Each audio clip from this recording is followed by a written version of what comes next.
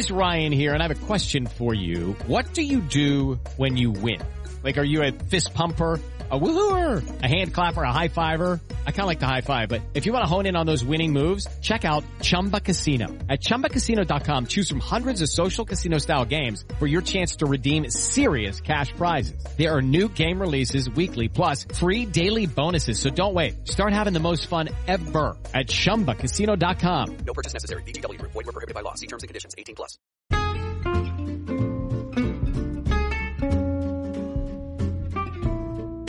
Hello, and welcome to It's a Fandom Thing. I'm your host, Erin Marlowe, and each week I'm joined by a panel of guests to discuss all things fandom and pop culture, primarily from the female perspective. You'll find everything from fanfic to cosplay to Schitt's Creek to Supernatural and everything in between. So put on your favorite piece of fandom merch, set aside that fanfic that you're writing about your OTP, and sit back and enjoy this week's episode.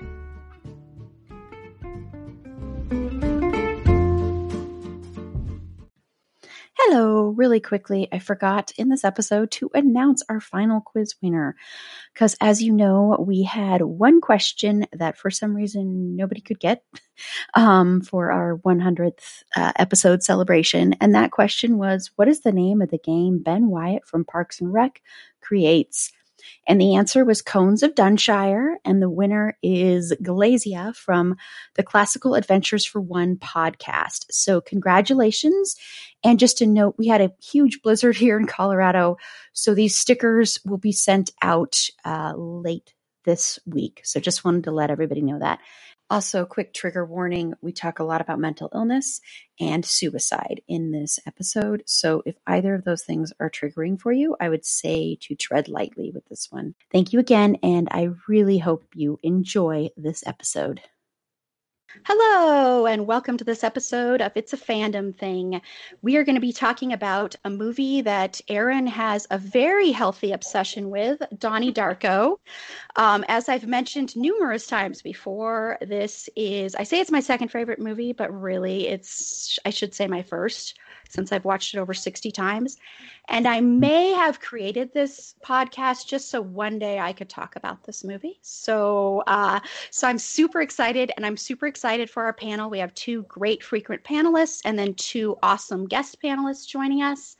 So I'm very excited about that. But before I have them introduce themselves, just a quick housekeeping note. As always, we are taking listener support for as little as 99 cents a month to $9.99 a month.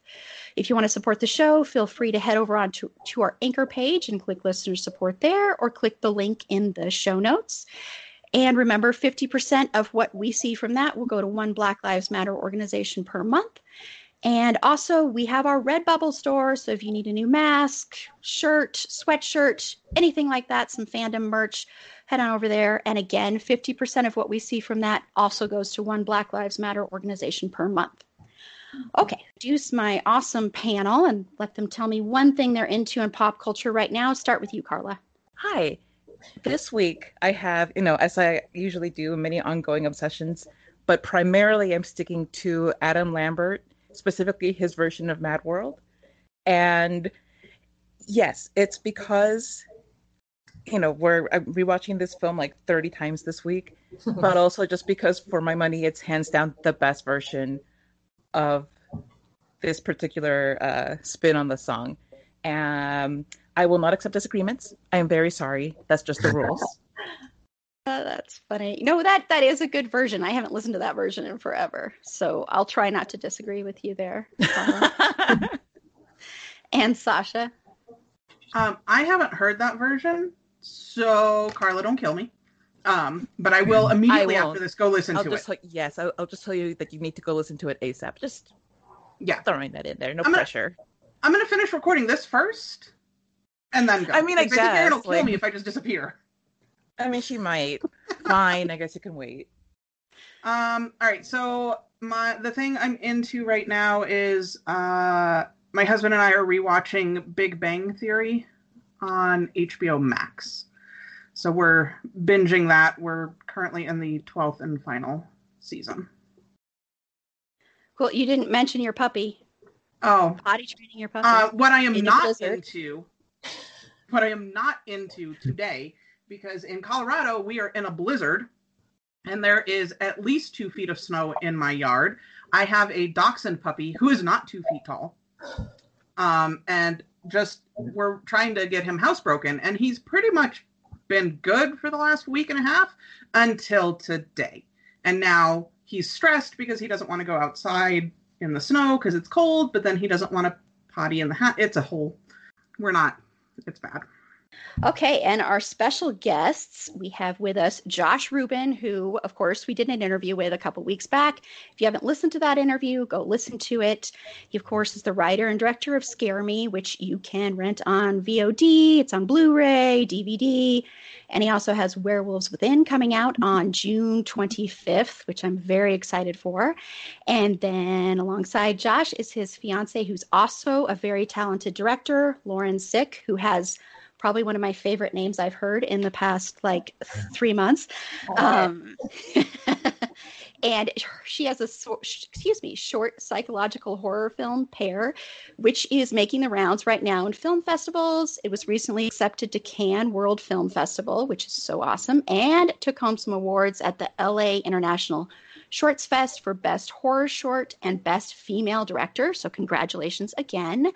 And then in addition to narrative work, and she also was a creative collaborator on Josh's film Scare Me. She also does commercial and music video directing and worked with artists like A-Track, American Authors, Chromeo, Mariah and the Scientists, Foster the People. So I'm just so excited to have both of you on. So if you both want to tell me something that you're into right now, film, television, anything like that. Pass me that right there. Oh, yeah. I have been obsessively reading The Stand by Stephen King for the first time.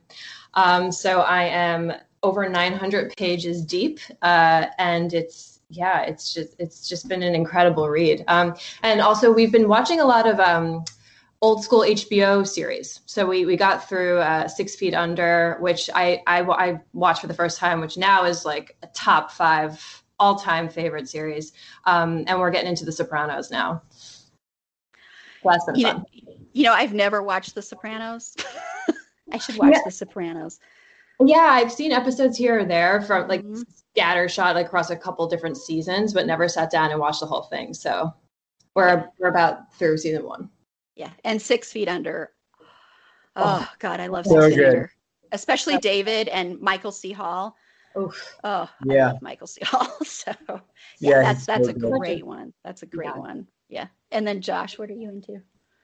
The HBO series I rediscovered or started watching recently, binging, was the Spawn animated series that Todd McFarlane put out in the I think late 90s. It's so dreadful and bleak and ridiculous. I love it. It's kind of got an anime style to it. It's violent and bleak, and I've been really enjoying that. When Lauren was out of town on a job, I just slammed through 2.5 seasons of it. It was pretty killer. Huh. Yeah, I haven't watched that one either, so I'll have to He gets make all a list here. He gets all his cartoons in while I'm at it. all of my adult cartoons. I'm not a big animated fan. I've said that before on here. So I just was watching because we did an episode about Big Mouth. I don't know if anyone else has watched Big Mouth. And that was actually really good, but I'm just, I never have been either, but Spawn was one of the last things. I used to watch it in tandem with Tales from the Crypt when I was younger. And I've just really been enjoying it. You only can do a couple at a time because it's pretty intense, but Yeah. Well, and speaking of intent, intent, the one where he's got the big, crazy, dramatic cape, and so he's always got he lunges, and the cape is 6 frames later comes in and wraps around. Yeah, the cape. I've seen parts of that. Yeah, it protects him. It's cool. It's really cool. It's wild. Yeah. Awesome. And speaking of dark, what I'm into, and it's weird because I don't think I'll ever watch it again. I don't think it's for everybody, but I don't know if anybody else has seen the movie Possessor. Brandon Cronenberg. You talking about Possessor? You've seen me talk about Possessor. Yes, and now I'm fascinated and also really scared from it. So, I'll probably end up watching it and then blaming you for my nightmares. You're welcome. If you can't do body horror or anything like that, I would say skip it because it's it's very intense and it's a lot. I mean, it's a lot to take in, but the performances are really good and special effects, everything like that. It's really well done, but I don't think I will ever watch it again. But that's on Hulu. Or you can rent it. Okay, so let's get into Donnie Darko. So what I first want to ask everybody is what your initial impressions were of the film, Carla.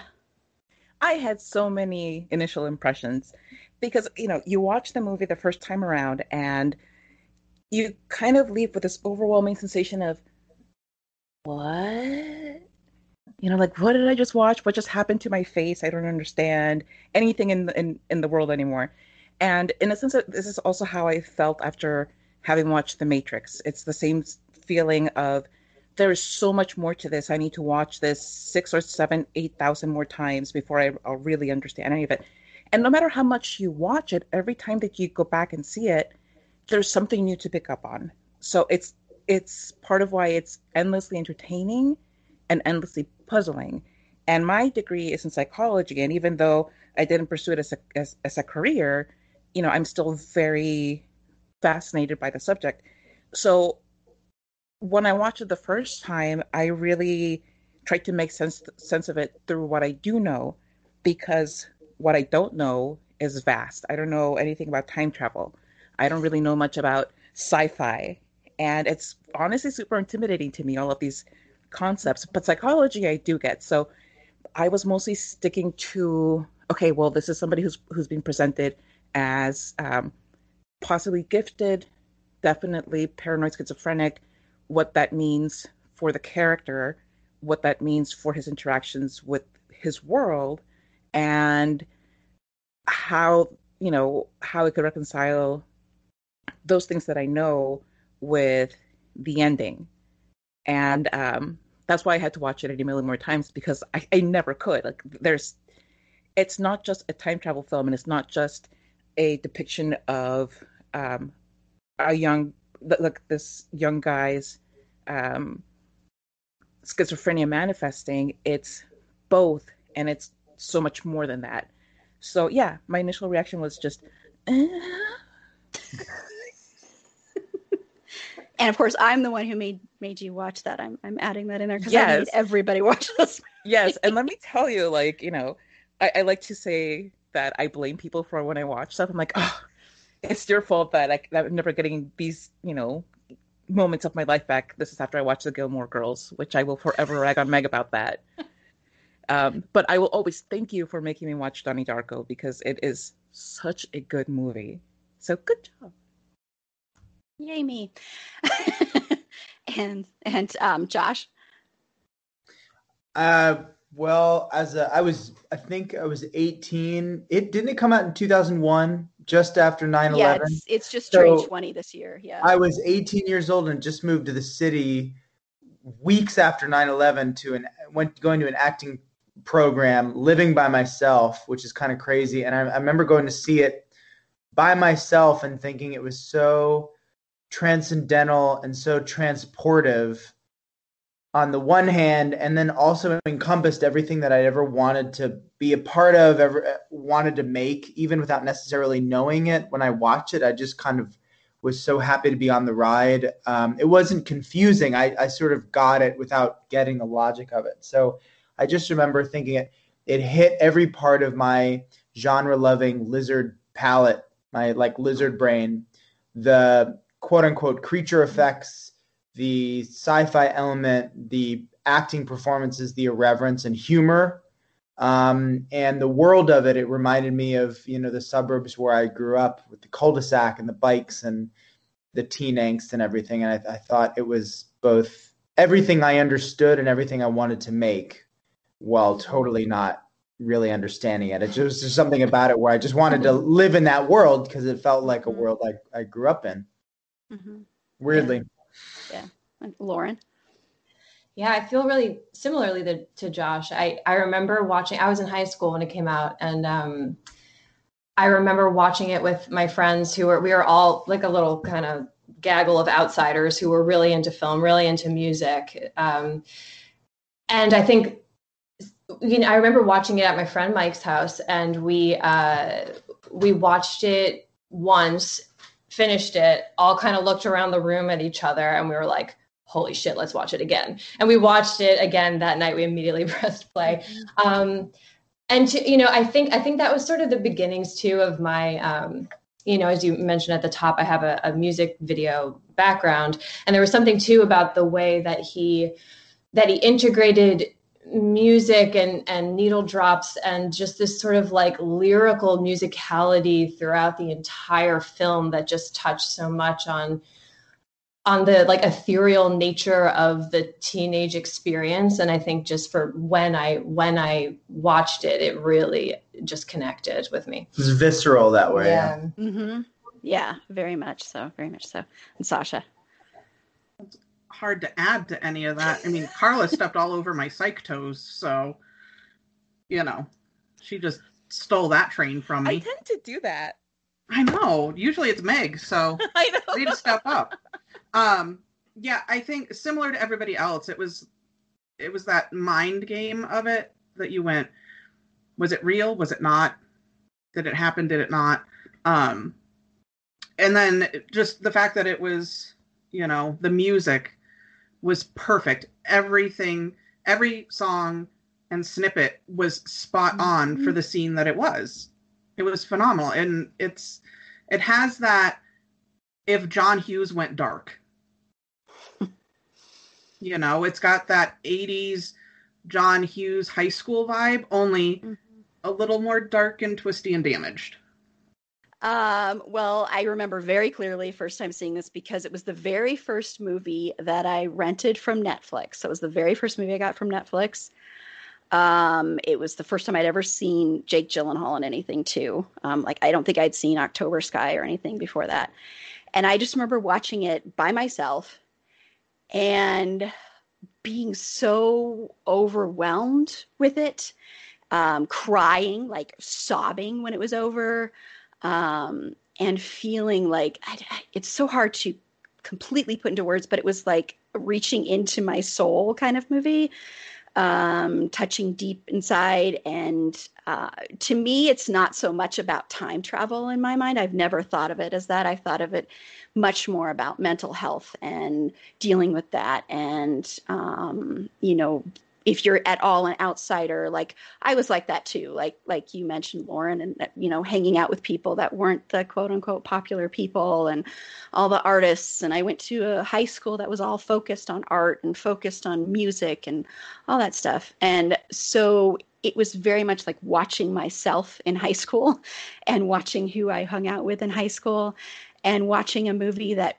basically treated someone who was the outsider and who was like going to therapy and who wasn't thought of as like, the kid that had it all together, and treating them like a hero, because that's really what he is in the end. And that was pretty amazing to see. And that's why it really, really touched me deeply.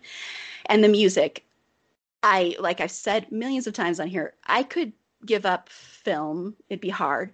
I could give up writing. I could give up lots of things, but I could not give up music. I could never give up music. Music means more to me than anything else. And so the music in here was so amazing. And like I said, every needle drop, everything like that worked so well together and painted such a great picture and put you right in there. And, I remember when I first watched it, I instantly watched it again. And then I watched it every day for a week while I had it, and that until I knew for sure I was getting the DVD, got the DVD, watched it, or watched part of it, or watched the commentary, or watched just the end every day for the full month. That's how much I loved this movie. And then I just made sure everybody I knew watched it. So even my mom, who this is so not her type of movie, and I said, you have to watch this because you will see part of me in this movie. And it was just that kind of thing where I just made sure everybody watched it. And yeah, it's just, my mom actually asked me the other day, because I told her we were recording this. She's like, well, can you just sum up in a sentence why you love this movie? Like, I can't sum up in a sentence why I love this movie. But really, if I were, it would be just, this movie speaks to me on a deep, personal level, like very few movies do. And I think that's the power of film, is when it can do that, when an art form can do that and get inside you and bury itself inside you, and you can remember scenes, and you hear a song, you instantly think of it. Like every time I hear The Killing Moon, I instantly think of Donnie Darko. It's just, Mad World, anything like that. Any movie that can do that, or a film that can do that, is just amazing and spectacular. And that's why we love art, and that's why we love film. And that was shorter than I thought it would be when I did that. So the film is set in the 80s, so I want to talk about that.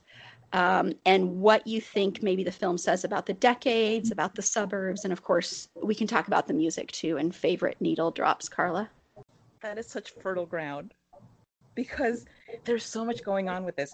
I feel like the 80s, particularly the late 80s, were such an interesting time because there was so much going on in the world, so much hanging in the balance. You had the Bush-Dukakis debates, and then, the election. What could have been if Bush had lost, what might have happened in the world. And that would have been even, that's part of why, to me, the time travel aspect is interesting, because, what if something could have changed in that sense?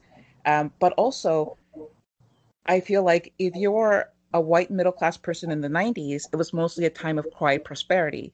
And maybe in your own personal world, things were okay, maybe even good, but, who could have seen 9/11 coming? Because the movie was released, it was filmed before that. It was released shortly after that. And then the movie was written in 1998. Who could have seen Columbine coming? So, we go from this era of relative safety and prosperity and kind of innocence for white middle-class America to a much scarier, darker time for everybody. And this is one of those things where we really start to become more intermingled as a society in the United States, because we don't, up until that point, it's like, the U.S. is a melting pot, supposedly, but it's really not, because it's still, even to this day, of course, it's still this huge cloud of white supremacy. But back then, you said the quiet part quietly.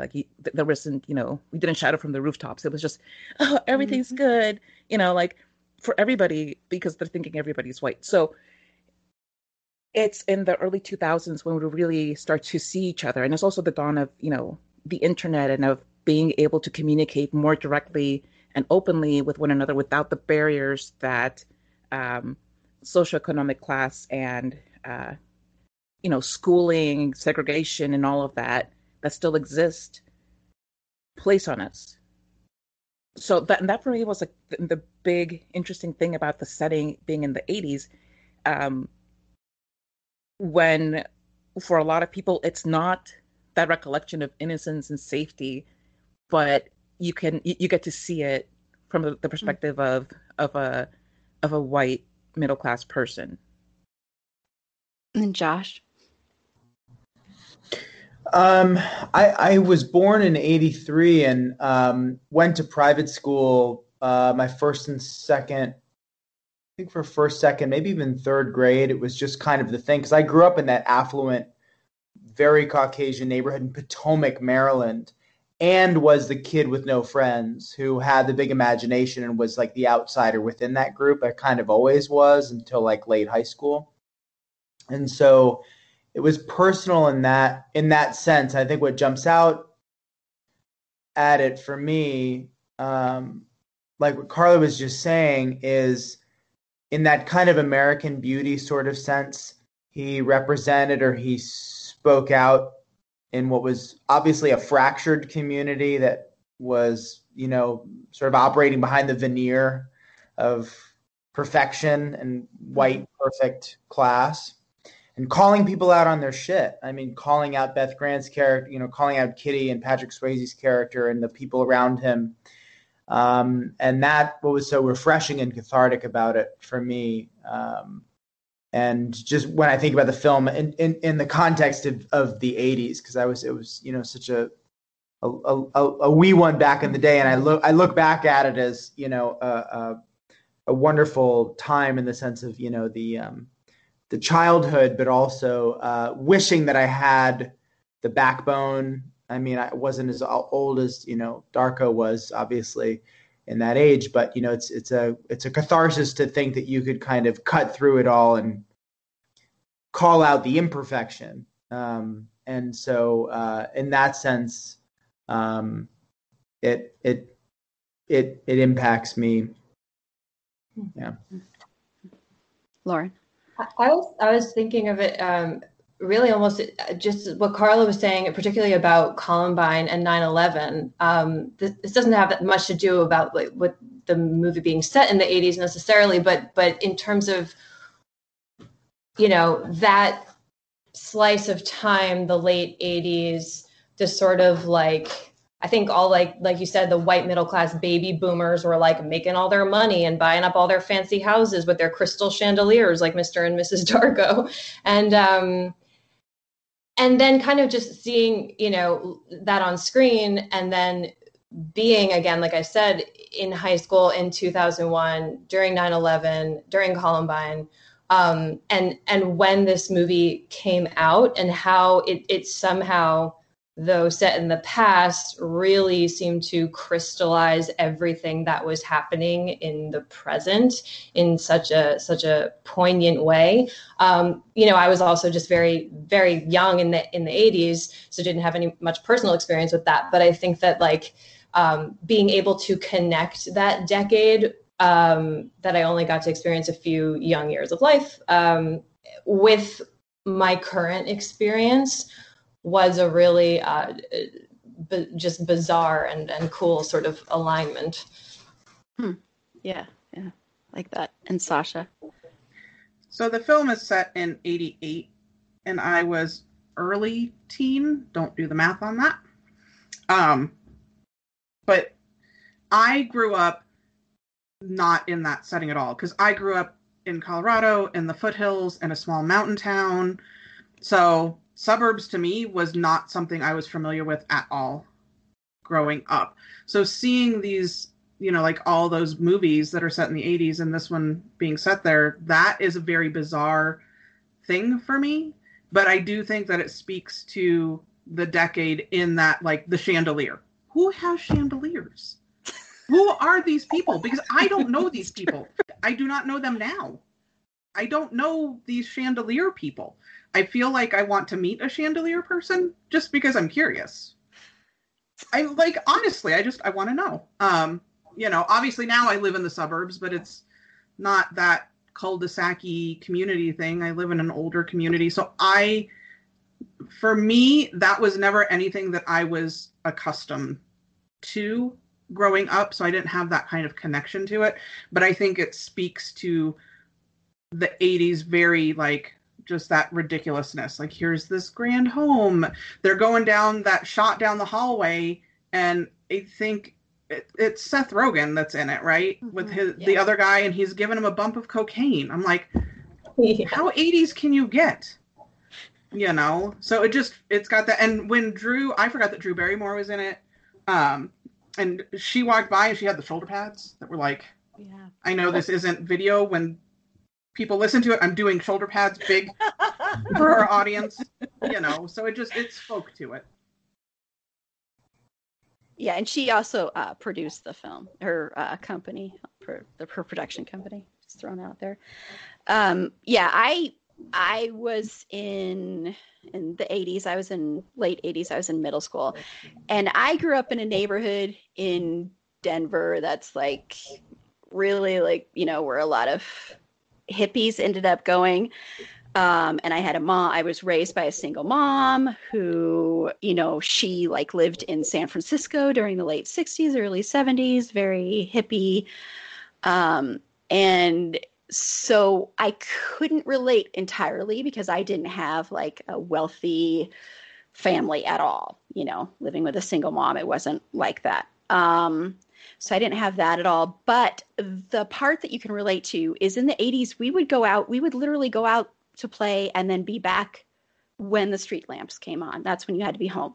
So we'd be out making up stories. We'd make up mysteries. We'd like have walkie-talkies, and, you know, I'd make up plays and put on plays for the neighborhood and that kind of stuff.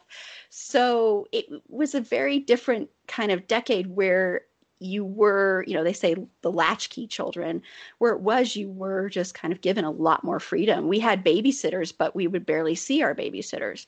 It would just be like, go out and play and have fun and good luck. You know, and we had certain things that happened to us that were scary and terrifying and all of that. But it was a very interesting time, because I think there was a lot of struggle that people didn't really talk about, a lot of financial struggle, a lot of class struggle, a lot of racial struggle, and that wasn't mentioned a lot. And I think setting this in the suburbs where everybody kind of lived in this safe little world where they weren't going to have to be impacted by that, you know, Reagan and all that stuff was a good thing when Reagan hurt a lot of people in this country. And so to set it there and set it in the suburbs and have somebody calling out all of that and calling out people on their bullshit and calling out people on being fake and not real, and the whole crap about fear and love being all there is, and how there's so much more to that, and how all these people that are supposedly so pure and wonderful and amazing have so many deep, dark secrets inside of them, and they're not necessarily good people, and they don't necessarily do good things. And I experienced that a lot because I had a lot of friends that were very rich and very well off. And, you know, you would see behind the curtain a lot where it would be like, oh, we had this perfect family, but we really don't. And we really don't talk to each other, really don't know each other. And then when I was in high school in the 90s, and I went to high school up in Boulder, which if you don't know Boulder is very much like they say it's basically its own little town surrounded by reality. So it's where a lot of hippies went, and they became yuppies, basically. So they were yippies, and people up there lived in their own little world, and they'd come down to Denver, and they thought Denver was just filled with cowboys and thugs, is how they would put it. And they would literally be afraid to be walking down a street in Denver. I mean, and like driving and all that stuff. So they lived in this whole little insular world. And so I think that's a lot of what this movie talks about, is when you live in your own bubble of privilege and you don't understand anything outside of that bubble, or you don't recognize the fractures in that bubble or the fractures in that world that you're living in. And I just think it calls that out so perfectly, especially when it comes to mental health. I really think with the mental health aspect, it really, really talks to that a lot.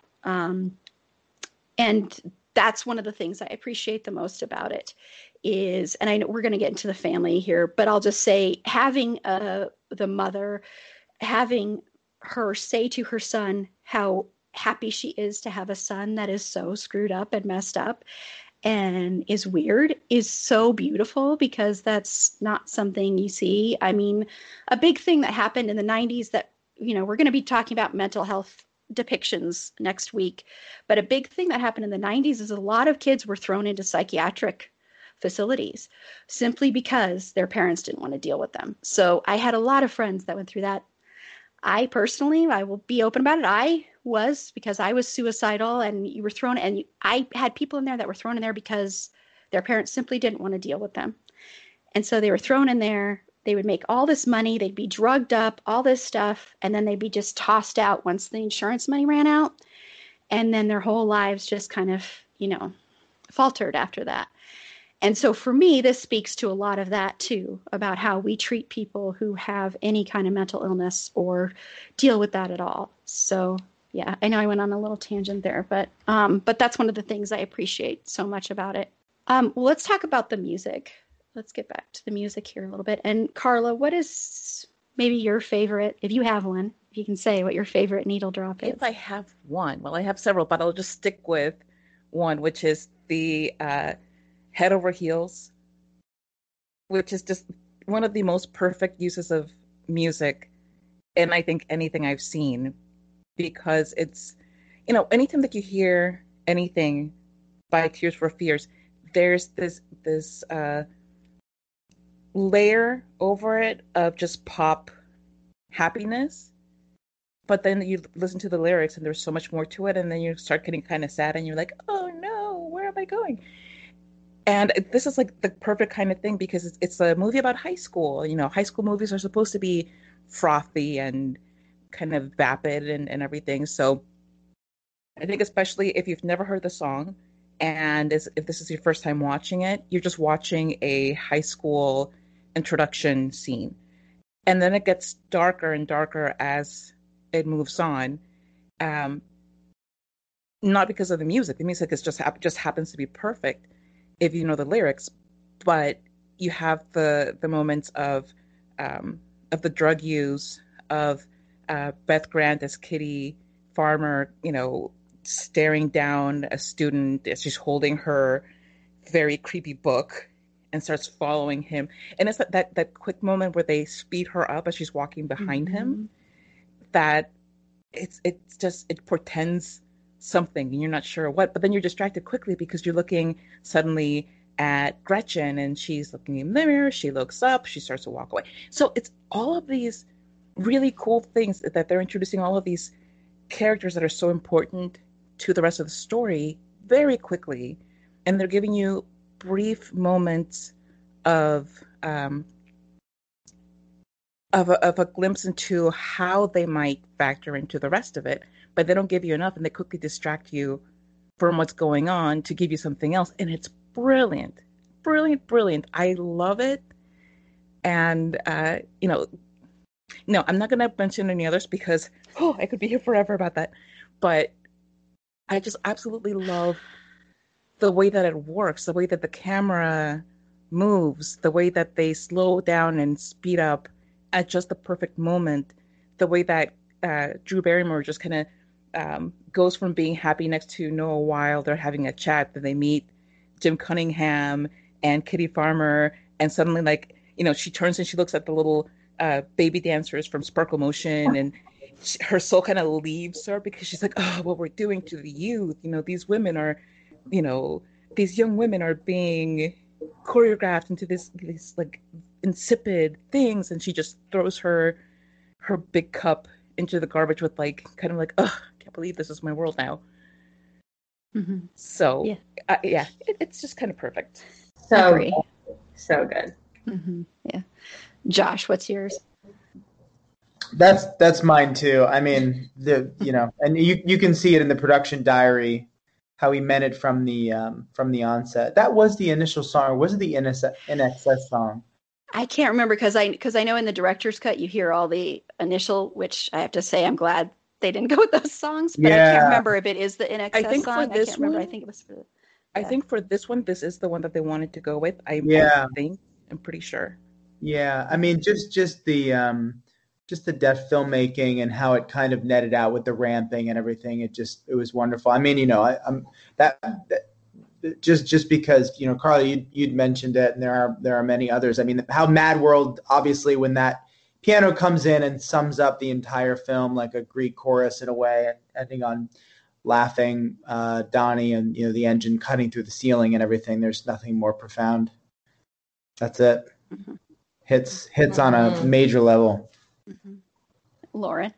Yeah, well, piggybacking off of that, I guess, I'm kind of going to cheat a little bit and use it as like a bookend answer, because I think Killing Moon and Mad World as a sort of twofer to open and close the film, it's just such a beautiful, they work so well in tandem. I mean, I think too, you learn so much about the tone of the movie and what is to come in when you hear that first chord when he's riding his bike. And I love that it comes out of this sort of like bizarre creeping, this, you know, this steady cam shot of him at the edge of this mountain range, and it's so still and it's so beautiful and it's so serene, and birds are chirping, but here's this kid lying in the middle of the street who could get hit by a car at any moment. And, you know, when he wakes up, there's something foreboding about it, and then to be hit with this like pop song, but it's also, you know, like you were saying about the Tears for Fears song, there's this darkness that it's laced with. And I think too, introducing the family and introducing the dark comedy, you know, you see the dad with the leaf blower blowing it at Maggie Gyllenhaal. You see mom reading It by Stephen King. Like there's so much kind of going on there in that opening track. And then, you know, as Josh said with Mad World, I think that those lyrics and that rendition of that song, particularly when you see Frank in that sequence, that really kind of struck me with the lyrics, you know, the dreams in which I'm dying are the best I ever had.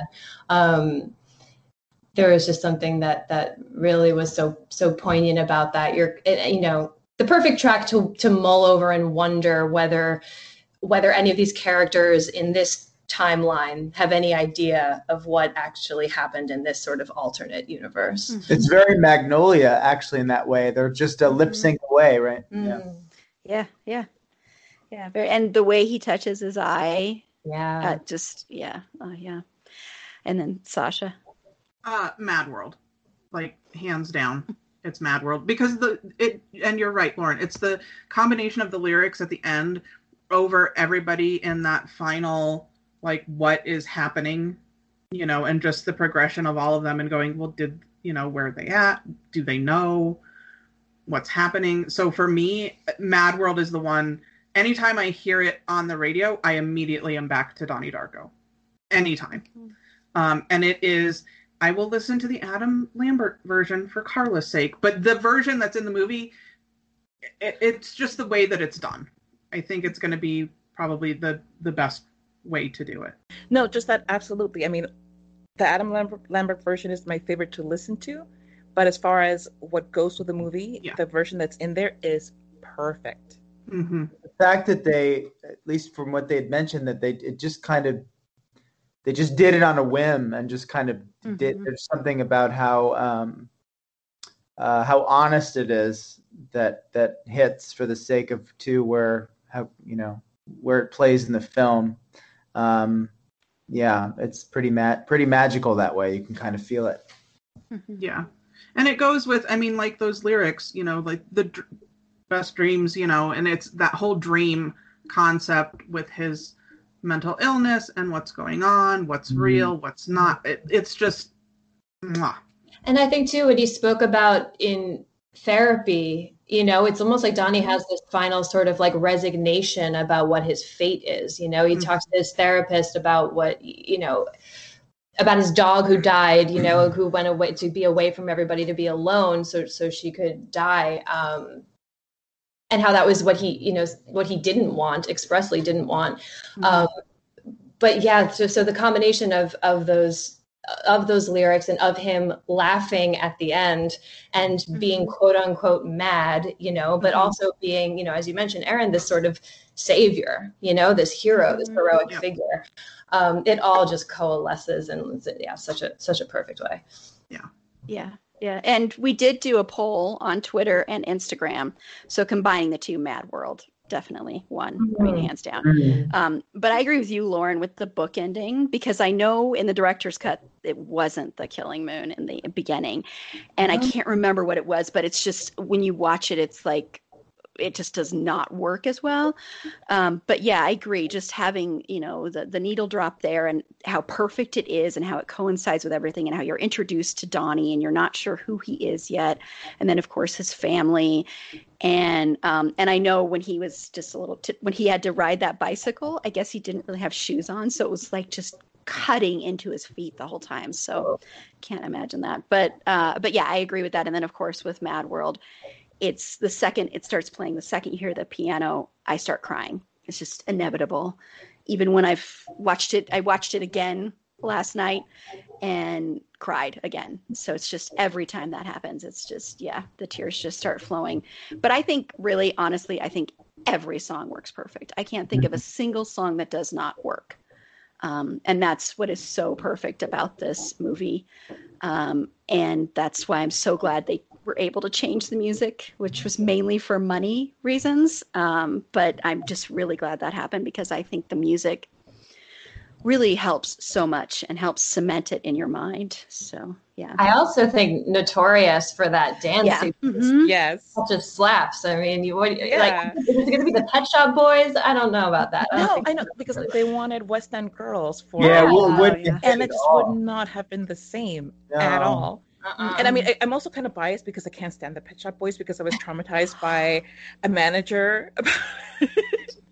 No, Erin, before you get upset at me, I have a very good reason. I used to work in a UCD store, and we were allowed to play pretty much anything, but we had to vary it up. And one day it was really, really slow at the store, and the manager is like, "Oh, I'm going to make today Pet Shop Boys Day." And so he just put on Pet Shop Boys the entire shift. And like a few hours in, I was seriously about to cry. I was like, "Can you please change it to something else? I just can't deal with this anymore." And like, at first he was like, "Oh, whatever. You're just, being ridiculous. I know you don't really like them all that much." But I was like seriously about to cry. And he caught that and he's like, "No, okay, I'm sorry. I'm sorry." So yes, I have That's a very low legitimate tolerance for- reason. Thank you. Thank you for appreciating and acknowledging the horror And this that I is have the had last to live. episode Carla is on. Oh, Hey, so as she long as there's disappeared. not like a full series of Pet Shop Boys episodes from here on out, I'm good.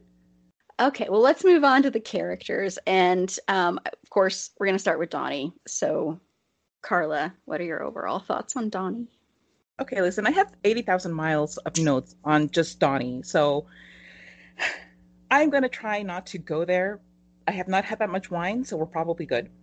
But overall, the thing that I come away with when I watch this movie is just this deep-reaching sense of loneliness.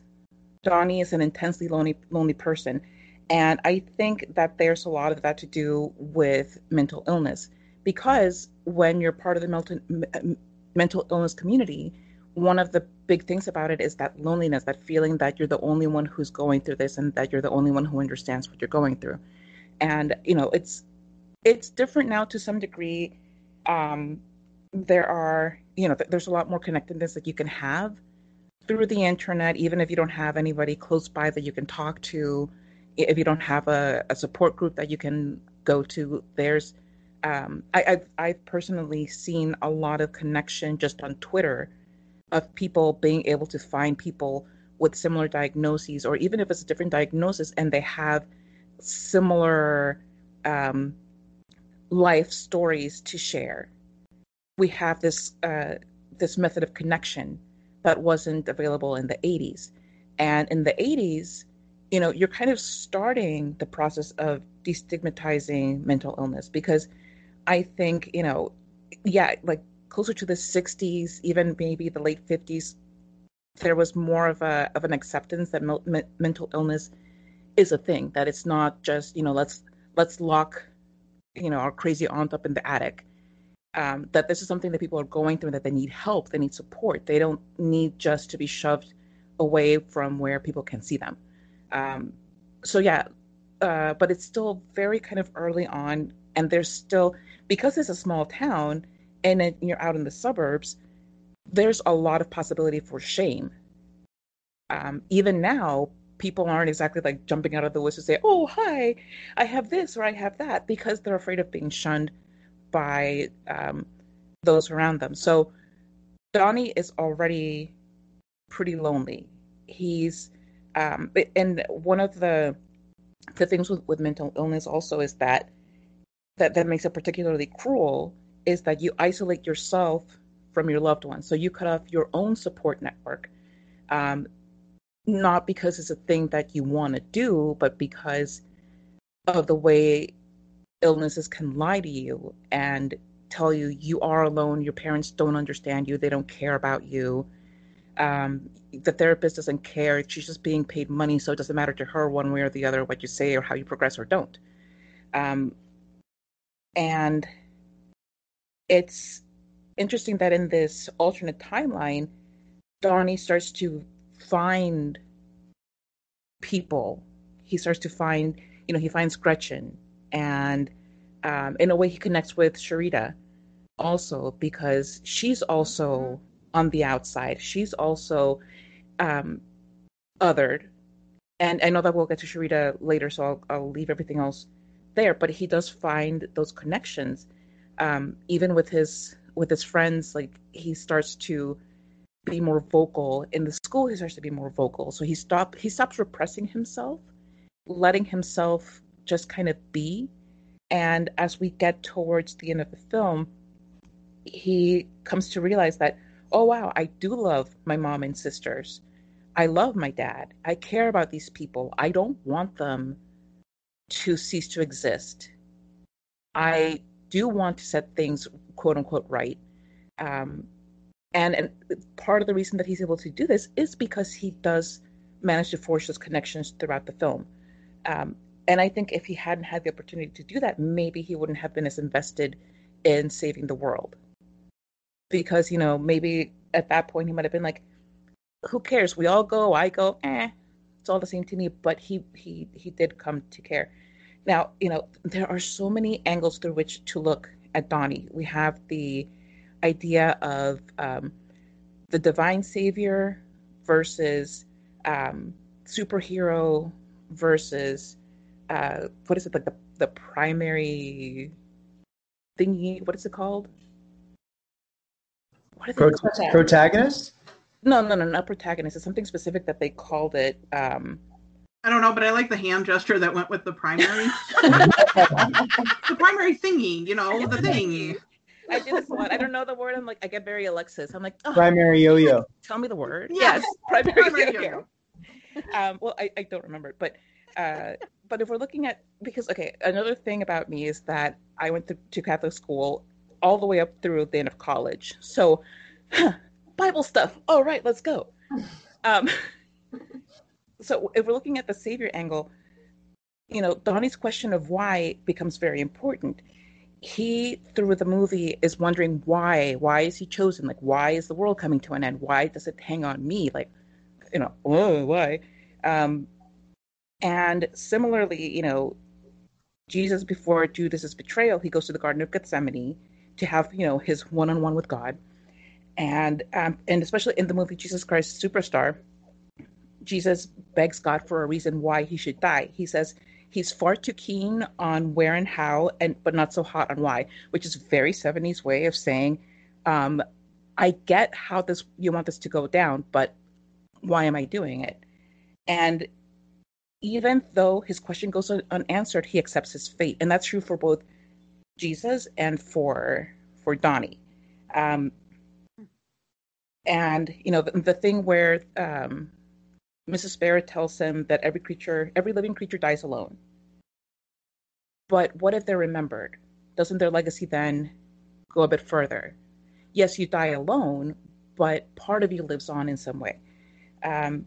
So, and that's the thing with the religious angle, because I'm just bringing it up solely because I have seen so many interpretations that are religious, not because I'm sitting here like, oh, well, bring out my Bible and be like, oh, well, let me tell you one.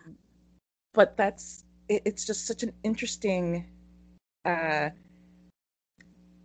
of thinking about it. Like the superhero theory is also interesting, but aren't superheroes just kind of another form of humans being empowered in a certain way to save the world?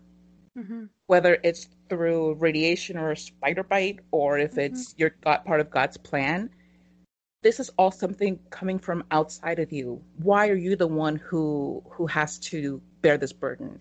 Yeah. Why do you have to rise to the occasion? In what way is it fair? So Donnie, who is young and is already struggling with a lot on his own, gets this burden added on top of him.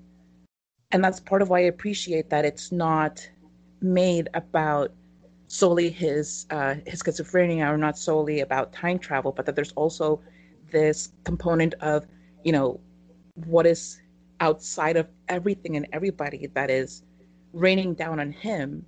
Mm-hmm. And how does he handle it? Because I think he handles it the best way anybody could in his shoes. And also maybe because he's already experiencing sleepwalking and hallucinations, maybe he's better prepared to handle something like this, to think outside of the idea of clearly am imagining this because that doesn't exist. He already has a window into something else that could be that neurotypical or people who have a different kind of mental illness would not. That's great. Thank you, Carla. Yeah. And I just want a quick side note, tangent, full circle, for any people who have read The Stand. So much of what you're talking about, Carla, is similar to that book, just in terms of, and a lot of what Donnie Darko talks about, which is, destiny and fate and free will, and, that they're this sort of supernatural happenstance, and being part of a very important part of quote unquote God's plan, really begs a lot of those questions of destiny versus free will, which is really interesting. Mm-hmm. Right. And one thing just real quick that I forgot to add about that question of free will versus divine intervention. Donnie already sees outside of the dichotomy, like it's not fear and love. It's not free will and destiny. There's so many other ways that this could go. And this is, I'm thinking specifically of his confrontation with Miss Farmer when she has that line, fear and love, and that's all you get. And he says, no, that's not possible. That doesn't take into account the full spectrum of human emotion, because it simply doesn't. Nothing can when you're reducing it to two things. There is no binary in the human emotion. And that's one of the things that I think makes Donnie a very interesting character, not because nobody else thinks like this, but because, we're so focused on him, and he is so desperate for other people to see that. Mm. And I love that about him. Josh? I mean, I there's nothing I could possibly add as profound a point about Donnie. I'll say what has me going back to the film, I think again and again, maybe subconsciously, is that Donnie is an outsider who is in on a cosmic secret, and I think that's what I always latched onto as an outsider of a kid, was that I wished I had that, or my imagination was that for me. I looked at it less through the lens of, mental health, and more, here is a contemporary who I think enjoyed his irreverence, quirk, and the fact that he was in on it, that kind of a wink, and then leaning into the catharsis of the realization of that secret, and knowing it, and again, calling folks out on the fact that there isn't just love and fear, on people's dirty, dark secrets in this perfect bubble of a world, in this mad world. He's the character that has me going back to it, and everyone else is kind of, they're the icing that kind of sweetens the ride for me. I mean, he's so relatable, especially to someone who was, who was in no way the popular kid, who yet had I think, saw the world in a different way. And I think that's why the film has such a longevity to it. I mean, Richard Kelly, this was 22 years in the making or something for him to kind of take all of his love, right, of everything from Philip K. Dick to his high school experience in music, and putting it into, the masterpiece. So he's the character that I keep coming back to. The film he's why I keep coming back to the film. Lauren? I mean, this is going to sound entirely vapid and shallow after everything that Carla just brought to the table, but I'm just going to say that Donnie's totally the boy I would have dated in high school. Same here. He's wanted to date. He's dark. He's mysterious. He's handsome. He's much smarter than everybody else, but doesn't seem to brag about it. He's curious. He wears those hoodies, and he wears them well. I don't know. I mean, again, I can't add much other than I would have been crushing very hard. Oh, same. Absolute same. Actually, he reminds me of better version of my high school boyfriend who was very much like Donnie, except for he had the leather jacket. So it was the leather jacket instead of the hoodies. And and it was just like that smell. And then he had the dark black hair and he yeah. Oh yeah, totally. Yeah, no, and it's honestly, I tend to overthink things. So just go ahead and assume that like I put way too much thought into this, like I do into like everything else. It was brilliant commentary, though. Everything you said was Thank you. Yeah. Also, with your background, I mean, all of your guys' backgrounds, just on the studious level from a psychological standpoint, that's what makes this conversation all the more fascinating and gives it depth, which is exciting. I mean, we're coming at it as the film fans and fanatics who want to work and play in that world, but to actually, this whole conversation is just, I think, broadening in so many ways. Yeah, I agree. Well, that's really cool to hear. Yeah. Instead of like, Carla, shut up. No, I mean, it's definitely making me want to watch it again. Where I feel like we have so much that we have to be watching from a research standpoint. It makes me want to turn it back on. I mean, that's why I keep watching it a million times, because every time that I watch it, there's something new that I'm like, wait, I didn't catch it. Does that mean something? Yeah, exactly. Yeah, totally. Which is that's a terribly painful. It's an impossible thing to do from a filmmaking standpoint. I mean, it's something actually you can't set out to do. You can only create that by writing your personal experience, because it's your life experience that you can interpret in all the different ways. And that here he adds that level of ethereal imagination, and there you go. It's a cult hit forever. It feels like lightning in a bottle. Yeah, and but that's what I love about the idea of the death of the author, because you may have your reasons and your perception of why you're doing something, why you're putting this particular piece of art out there and what it means to you. And somebody else will come and dissect it in a whole different way that might not be what you meant. But I think if you're open as an artist, then it's like they're giving it extra life. They're giving it wings. They're taking it somewhere beyond where you foresaw it going. And I think that the mistake that a lot of creators make is demanding that people only see their vision. It's like, no, this is not what I meant by it. It's like, cool, bro. I'm still going to make that fan art because I like my interpretation, and what are you going to do about it? Yeah. I think the same can even be said for your photography, Carla, because she's an amazing photographer.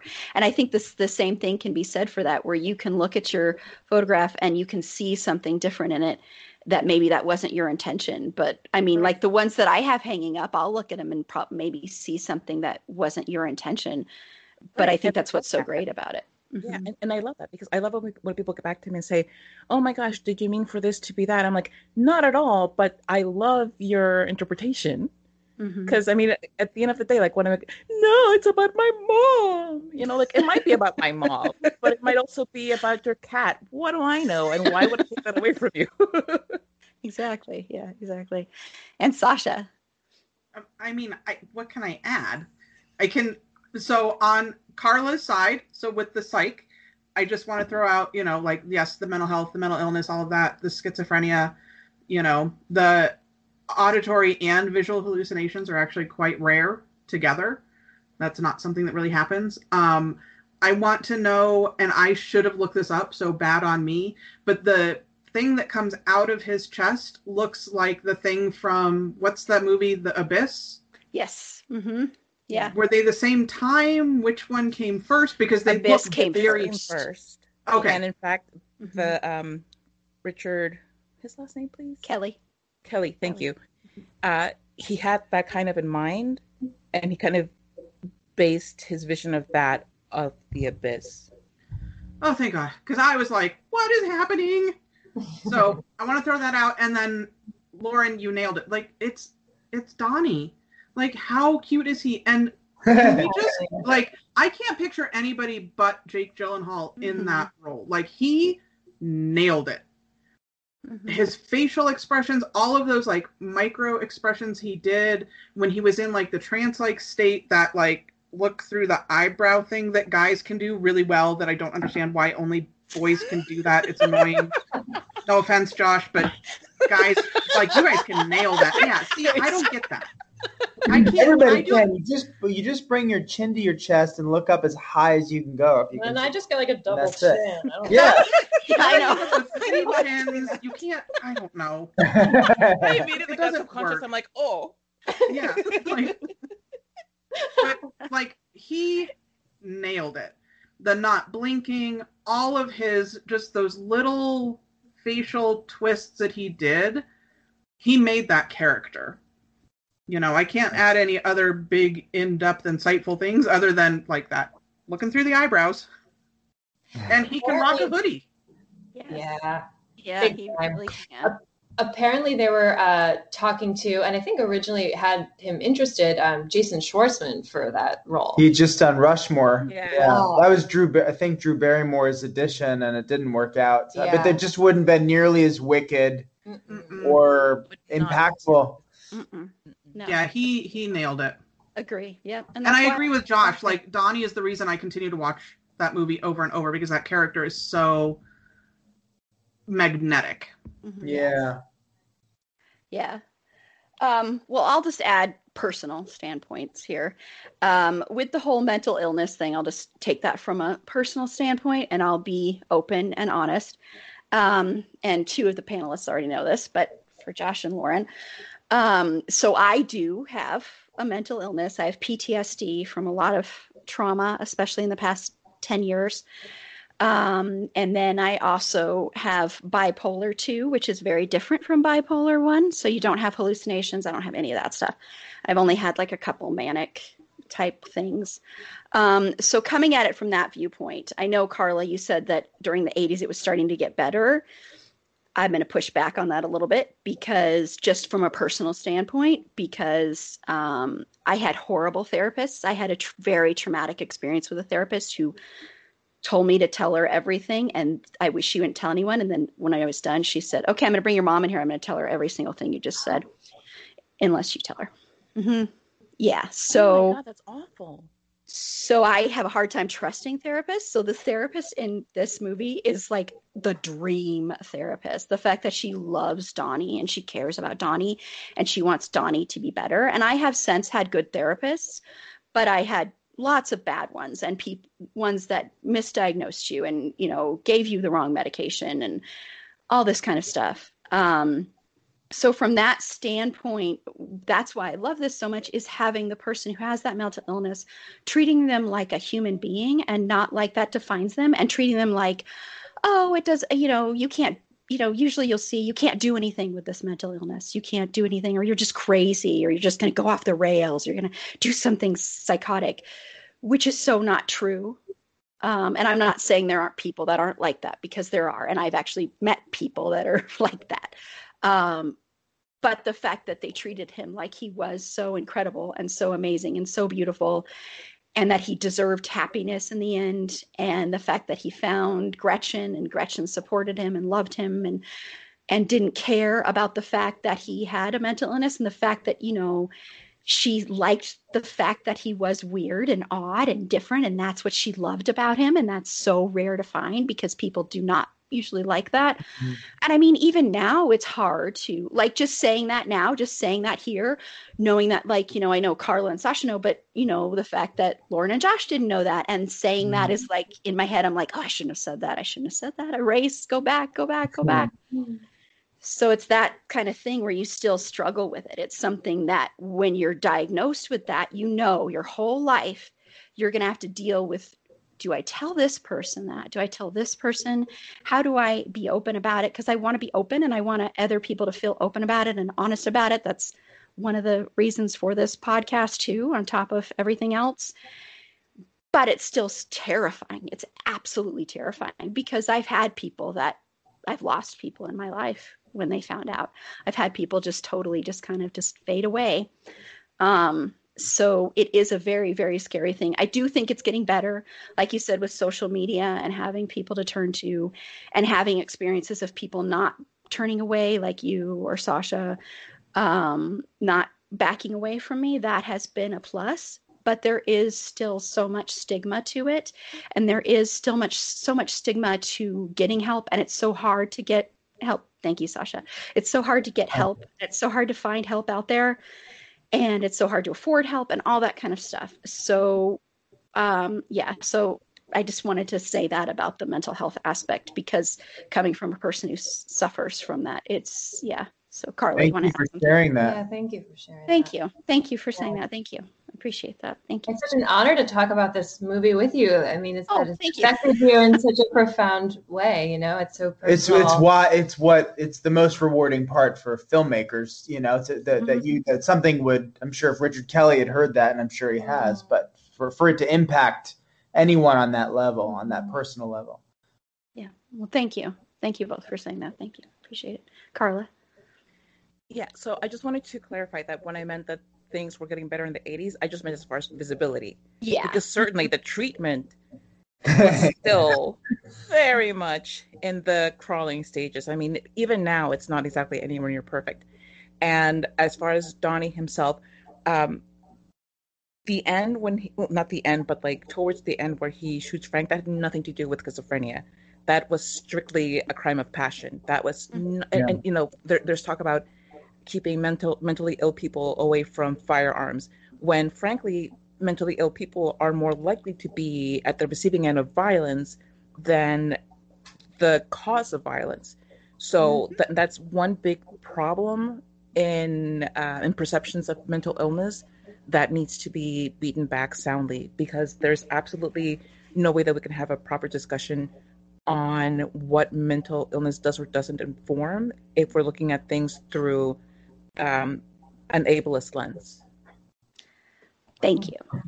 Amen to all of that. Thank you. Yes. Okay, so let's move on. Just actually, you know what? Let's talk about Frank before we talk about the Darko family, because I want to talk about Frank here. What are your thoughts on Frank, Carla? Frank is so interesting because he is, you know, when we see just Bunny Frank, and that's just kind of how he's presented to us from the beginning until towards the end. And yes, we know that that Elizabeth is dating. We hear the name kind of Frank, just kind of, but not. It doesn't really hit until towards the end in the Halloween party, where it's like, oh, they're the same dude. But Frank is so scary and so intimidating because he is so otherworldly. And he's just like in this giant suit, and he has this weird mask. And you know, is he like that because he's from another planet? Is that what they look like on another planet? They're just giant bunnies? I know that would be your biggest fear, Erin. I am so sorry. No giant bunnies on any planet. Let's not go there. But yeah, he's menacing and he's scary. And then you get to the scene in the movie theater where Donnie asks him to take off his mask, and he turns, and you're like, oh my God, he's a kid. He's just like some dude. Oh, what's going on with his eye? You know, he's like, his eye's kind of like explodey, and it's like bleeding and everything, but he's just a dude. So it starts to kind of demystify Frank in a sense, while also kind of heightening the level of horror, because it's one thing to be afraid of a giant bunny with a silver mask, because honestly, who wouldn't be? But now you're afraid of this regular guy. And why are we afraid of him? And it's not until you get towards the very end when he runs over Gretchen in the car and he steps out, and then they pan up and you start to recognize the costume, that you realize this is a human being. And if there's one thing that comes up in art over and over again, is that the worst thing that the thing that will cause the most harm in your life is going to be a fellow human being. Like, don't worry about aliens. Don't worry about getting eaten by a shark. It's going to be another human being who brings you the most harm. You know, I watched the little documentary about how he came to be cast. James Duval, I think his name is. And he just is he just seems like a very approachable person, no matter what. And there was just like a kind of innocence to him in that teenage form, where he steps out and he just really looks, you know, he looks contrite and scared and horrified by all of this. Like, what were you guys doing out in the middle of the road? It's a perfectly legitimate question, I feel. You know, he swerved to avoid Mrs. Sparrow. So I feel like, if you're a teenager and you're speeding, you've got beer in your car, and you're on your way to a party with your girl, and you're about to hit an old woman, you swerve, you think, oh, thank God, and then you hit somebody else. I feel like his reaction was absolutely realistic.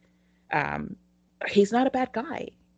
It just happened to be wrong place, wrong time, or right place, right time, depending on how you're reading the timeline.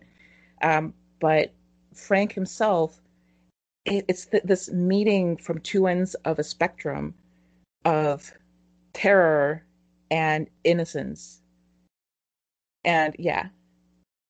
And he's also very cute at the end.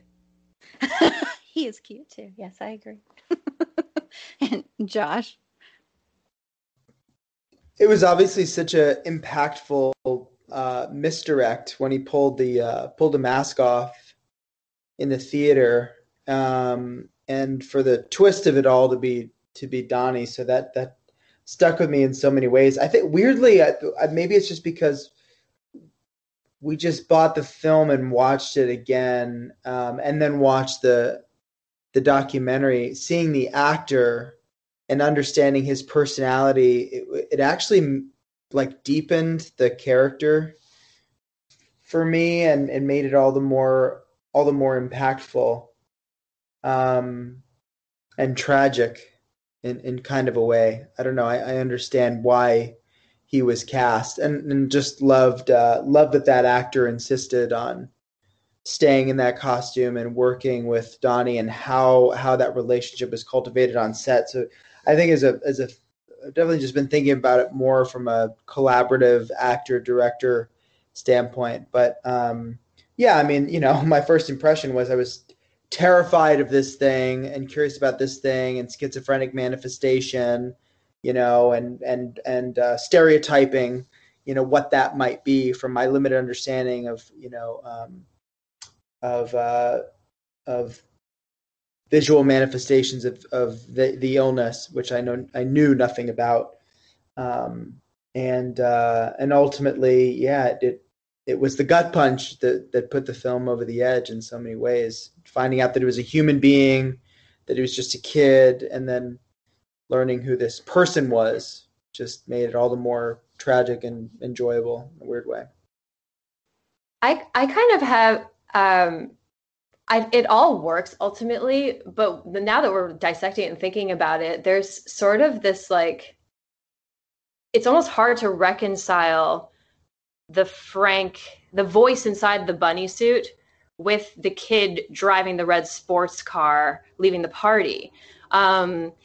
That voice that's like, wake up, Donnie, that's so creepy. And so, just elicits this just sort of sense of wonder and supernatural dread. And, even right before he takes the mask off, actually, and has that great line, like, why are you wearing that silly man suit or stupid man suit, whatever he says. There is this sort of he's kind of like an omniscient character. He gives Donnie an exact countdown to when the world is going to end. He leads Donnie out of his bedroom in order to save his life because there's a tear in the space-time continuum. He is this sort of mystical knowing creature for 3/4 of the movie.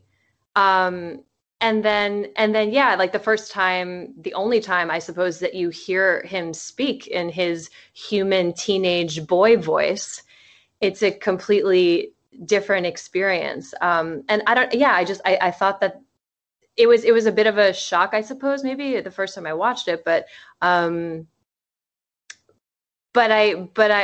love how in the end, this thing that we're following like a moth to a flame just ends up being some kid who happens to be the crux of Donnie being able to complete his mission.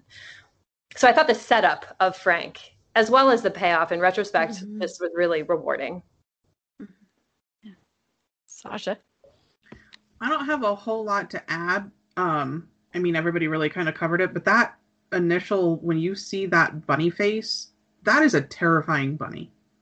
That is not your cute, fluffy Easter bunny. That is a nightmare bunny. And so that was not okay. But I do like Lauren said, I do like the Frank the Rabbit voice that's like this devil voice telling him what to do and how to do it. And then, like you said, when he's outside the car, like, why were you in the middle of the road? They didn't mean to. Like, it's just that desperate kid. My mom's going to kill me. Right. Mom's going to be pissed. I'm going to lose my license. It's just kind of that very different characters. And so I appreciate that. But I just want to point out how terrifying that rabbit mask is. And in the final sequence, when they show his art and like the evolution of it. Yeah. That's all I got. Yeah. Well, I love a fear rabbits. of bunnies. I do. I have a legitimate fear of bunnies. I am terrified. That's the only animal that terrifies me. And so they're terrifying no matter what. I mean, even those cute little fluffy ones, they're up to no good. Seriously, look in a bunny's eyes and you will see. You will see the menace in there. It's in there. It's in there. I'm telling you. You must have hated Us, Jordan Peele's movie Us. I love Us, but that with the rabbits was so. Opening. Oh my gosh! Yeah, that was terrifying. Yeah, because Carla's like, how can you like a movie so much that has a bunny prominent like that? And one of the artists has bunny in their name. Aaron, you're a contradiction. I guess so. Yeah. Well, really the way you could look at it is Frank designed this suit that really shows you the true nature of a bunny. That's what he was doing. I love the reactions to that. Someday maybe everybody will discover the truth. I'm just trying to spit up my wine right now. I know how ridiculous it sounds. I do know, but I actually hurt myself face palming. Like, that was bad. That hurt.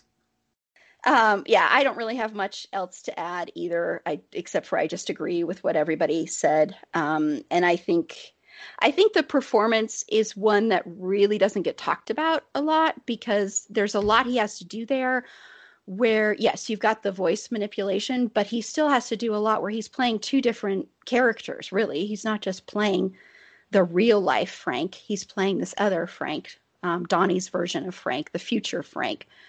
And so he has to play many different levels. And then with the fact that he basically knows what was going to happen, he knows what happened, and dealing with that and dealing with the consequences of that and dealing with the fact that, okay, his life was saved, but Donnie's life is still taken. So is he responsible for that? Does he bear any responsibility for that? Or, it's this weird thing. You can see it all in the actor's face. Like I've said, the eyes. If I can't see the character in the eyes, I don't believe the performance. And you can see it all there. Just little subtle movements he does, like I've mentioned before, when he touches his eye. But just also the crying was so real. It wasn't like this over-the-top dramatic cry. It was this real release. And I know Richard Kelly said in one of the commentaries that when you hear Frank honk the horn when he's driving by, that he's doing that to say to Donnie, wake up, we did this, get out of bed, we've saved the world. And that was one of the things he thought. Yeah. And then, of course, Donnie doesn't do that. So also dealing with that. So he's a really, really interesting character. Okay, so let's move on to the Darko family. So, Carla, your thoughts on the Darko family? The Darko family is so interesting. Starting with the father and the mother, you have these two conservative suburban parents in the 80s. And what's interesting there is that, they have a daughter who is, the first thing you really hear out of her is, I'm voting Dukakis. It's like, oh, well, here we go. Here goes another family dinner with a fight. And it just kind of feels kind of like a Family Ties redux, where you have, but like flip, because the parents were the hippies and the son was the young Republican, and then here you had it flipped. So it's just like a typical family dynamic of the younger generation confronting their own ideals and how they square with their parents and their ideals. You have the significantly younger little sister who is just very innocent and just kind of taking it all in. The interactions between Elizabeth and Donnie, in addition to the fact that you get, double Gyllenhaal impact, is just really great because it's just like such a genuine family interaction where they're like teasing each other and calling each other names and at the same time kind of laughing together but at each other. And that's priceless. That's not something that you can really get outside of a real family table. And but I think that the character that most stuck with me was the mom, because I think, and I think especially now, because I didn't watch this movie until after I became a mother. I think if I had watched it as a teenager, Elizabeth would have resonated more with me, because she's kind of like the cool that I would have wanted to be. And she seems so interesting, and it's like, oh, and she's going to Harvard, so she's smart on top of everything else. Oh, what a cool girl. But now as a mom, it's like, okay, I get more how she's, she's being pulled in all kinds of directions because all of her kids have needs of some kind or another. Elizabeth still needs guidance because she's still her daughter, and she's going off to college. She's taken apparently like a gap year, and she's going through a lot herself. She has Samantha, who is this little kid doing sparkle motion, and I, for one, never questioned their commitment to sparkle motion. I just want that known. I want it on the record. Sparkle motion was everything to them. I know this in my heart. They lived it and breathed it. But yeah, Samantha is like this tiny little kid, and she's being brought up with a lot of turmoil around her. She's about to lose her big sister to college. Her big brother is going through a lot emotionally and mentally, and that has a big impact on a child at this age. And she also has her own stuff to contend with and her own problems and, her own dreams and goals. Her relationship with her husband, I thought, was really lovely because they lean on each other so well. It's even like this physical connection where they're constantly physically leaning on each other. And it's beautiful. I think it's a really beautiful depiction of marriage and of motherhood. And certainly, like we've said about her and Donnie, she loves her son. And all she wants is there's this constant, I think, in motherhood with your child when they get to the teenage years, whether your child is neurotypical or not, your child becomes somebody that you don't necessarily recognize because they are growing up, they're finding their own way in the world. And it's especially true when your child is having a harder time because of things beyond hormones and beyond, like the influence of MTV or whatever the case may be in your decade. And she just loves him. She just wants what's best for him. She wants him to be happy and to be as well adjusted as he can be. And even when he's, kicking her out of his room and calling her names, it was really sweet to me that he kicks her out of his room. He calls her the B word. She's in the hallway like, oh, no, he didn't. And he's in his room like, did she hear me? I hope she didn't hear me, Mommy. I didn't mean it. Like, you can see that on his face. Like, all of it's playing out. Like, I didn't mean it, Mom. I really do love you. And it's just, like, I'm thinking tierno, but it's tender. It's like, what's the word in English? It's so similar, duh. It's such a tender thing between them. There's still so much love there. Because even when your kids are going through the worst of their teenage and post-adolescent years, if you've done a good job as a parent, there's still a tie. There's still something there. And so I love the family, and I really think that a lot of my love for them comes from the interactions with the mom. And by the way, Mary McDonnell's amazing, and she was in Battlestar Galactica, and she brought that same energy, the same loving steeliness to that role, but like okay, she's great. Bye. I love you, Carla. And Josh. Yeah, that was beautiful. I mean, so well articulated. For me, it's just real. It was so real.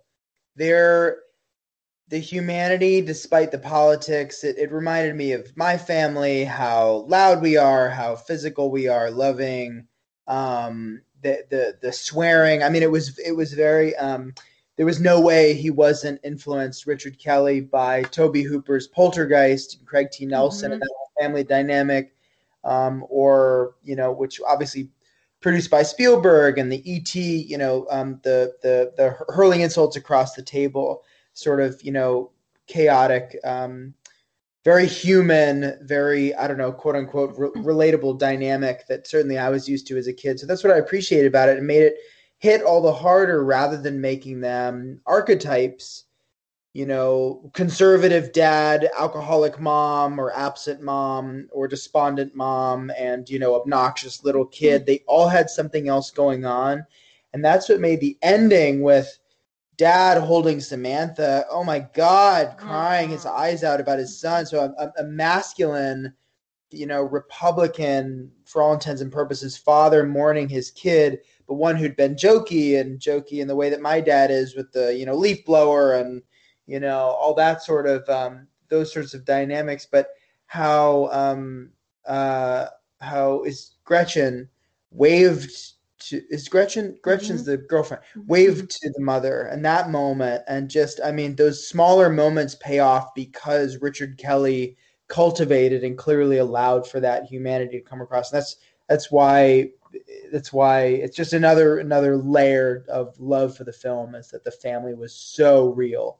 And they were in their own way, against the world, as kind of, right? Like the politics of the school, the standoff with Kitty about the trip. And I mean, they were all kind of, they're marching to the beat of their own drum in the safe, but like within the safe bubble. They were a bubble within the bubble, the perfect bubble, the 80s bubble, and a safe one at that. It felt like you could truly be safely yourself in that house, despite what was going on with Donnie. It reminded me a lot of what, how I grew up. My mom cultivated a household where you can truly be yourself within these walls and go off the rails in this house if you want to. You're safe to do that here, but as soon as you walk out that door, you are, please and thank you and minding your manners, and certainly not drawing on any walls. And I think it was the safety within being able to do that, or not being, hurled across the room for drawing on a wall, if we ever did do that, that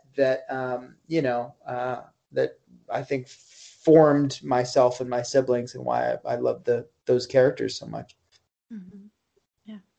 Lauren? Yeah, I think the bubble within a bubble thing is very, very astute. And they're all, so idiosyncratic, they are like this, like, we were talking about, they're the 80s, somewhat conservative, family with the nice house and the picket fence and the 3 kids and the smart daughter and the popular little daughter and whatever, but they all have such a clever strangeness about them. And you can kind of see where Donnie gets his streak from. And what's so cool is, I think it comes from his mom.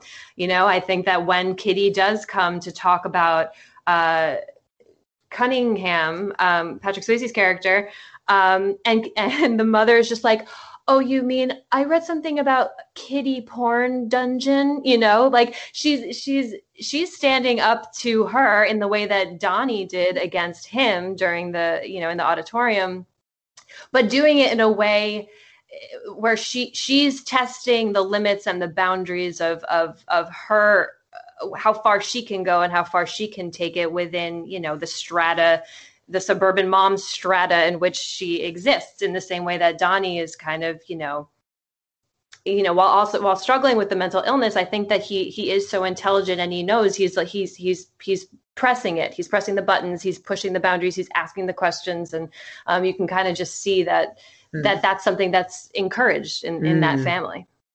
Mm-hmm. Yeah, definitely. Sasha? Ditto. I want to piggyback on the parents, and when they have to go into the principal or the dean's office when Donnie gets in trouble with Kitty, and the parents are like trying to play straight, but they're like, all right. And then there's the scene where the sister's on the phone and she's like, yeah, he told her to shove it up her ass and my parents bought him all this new crap. Like, he wasn't even in trouble. Everybody supported him because they know. So, in addition to everything everybody else said. Yeah, so well said. So good. Yeah, those scenes are great examples. Even in rewatching The Sopranos and looking at like when The Sopranos are dealing with their kid, going through what they're going through in school. There's this like save the cat congruency with, with parents who are protective of their kids, but identify themselves in their kids, the inability to withhold a laugh. That instantly humanizes everyone. It's such it's a great device. Mm-hmm. It must suck being Kitty Farmer, Yeah. Miserable. Right? She must be miserable. I know. Absolutely miserable. She was the first Karen. Yeah. Yes. Yep. That's Beth Grant was playing Karens long before Karens were Karens. She is the originator. The original Karen. So true. Kitty Cunningham. Kitty Karen. Kitty Karen Cunningham. That's so true. Well, I grew up with a mom who was very much like this mom. I am, except for not conservative at all, but I grew up with a mom who very much was like encouraged you to embrace your artistic side. She was kind of like a surrogate mom to all our friends because we hung out with such weird and different people. And I mean, I just remember we would have friends over, both male and female, and they'd stay the night and we'd wake up and she'd be in the kitchen having like these in-depth conversations with our friends and just embracing them. And, we hung out with a lot of goth kids too. So it was a lot of, kids that weren't embraced at all. And so I was very, very blessed that way to grow up with that. It really makes a difference because, it makes you feel like you can be whatever you want to be and you can be yourself and it's okay to be yourself. And I'm going to love you no matter what. And I'm going to support you no matter what. Like I said, my mom listens to almost every episode we do of this show. She's read everything I've ever written. She's, gone to every play. She's gone to everything like that. She's very supportive. Well, she won't listen to the horror ones. I will say that because she doesn't like horror. But she has listened to every single episode and she gives me feedback and notes and, all that kind of stuff. And so it's so nice to have that. So I loved seeing that in here. And I loved, like it's been said, that they were fully fleshed out real people.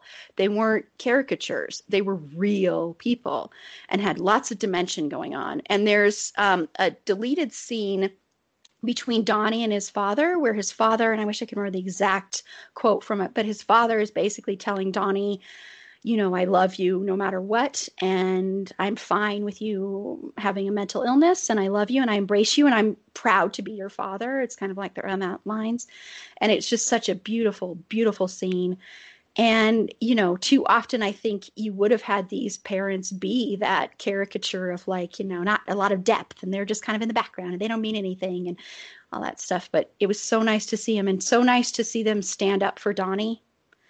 And really, really stand up for him, when it came to a lot of things with Kitty and everything like that. It's pretty great and wonderful. And the whole scene where they're talking about the Graham Greene book and wanting to ban that book and just their looks on their faces like, do you even know what you're talking about?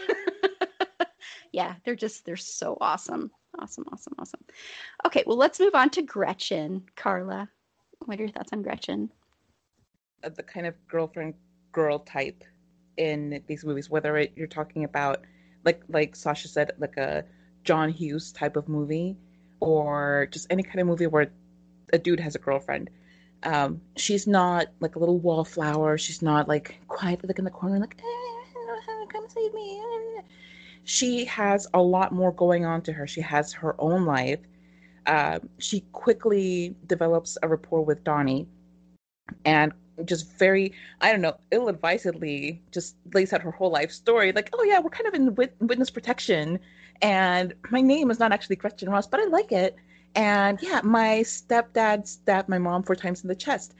Like, okay, honestly, if your stepdad is out on the lam, maybe don't overshare so much. That's just my professional opinion as somebody who has very professionally studied all of the seasons of Criminal Minds. And I feel. Is this your PhD absolutely. in Criminal Minds? My PhD in Criminal Minds, indeed. Yes, thank you. Thank you for acknowledging that, Sasha. I appreciate. I didn't you. want to say the title, but yeah, I'm glad that you did, because then I didn't have to say it. I would have implied it heavily. But yes, my very important knowledge in Criminal Minds would have dissuaded her from saying that. Anyway, so Gretchen is such an interesting person because she doesn't necessarily need Donnie. It's not a thing of where she needs a boyfriend. She needs this dude. It's like he happened to be walking by when she was being harassed by these guys, and it just happened to be that he's somebody that she could talk to and feel like she could open up to and just gelled with pretty quickly.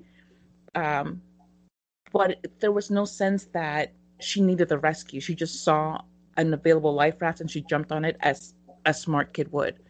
And throughout the movie, like, yes, her mother goes missing and she goes to Donnie's because the police told her to go somewhere where she felt safe. And that's not so much damsel in distress as it is somebody making a smart decision and going to the place where she felt safe. Nothing more to it than that. And I appreciate that, that Richard Kelly, the way that Gretchen was written, she's not a simpering baby girl who is looking to the big man for help. She's part of the crew. She's part of Donnie's life in the same way that his guy friends are, that his parents are. She's more than just a sketch of a woman.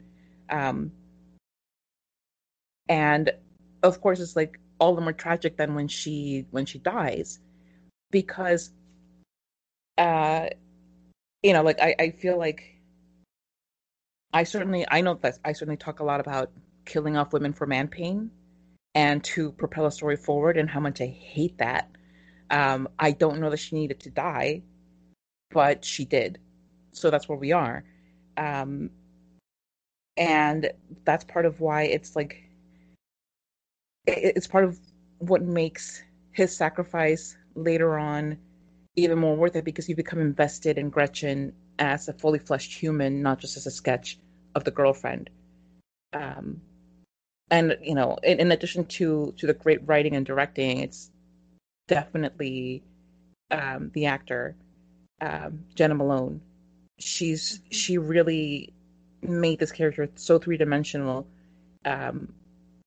in a way that I think, I'm not going to say that like nobody else could have done it this way, because I simply don't know. I don't know enough about her and her acting to really say one way or the other.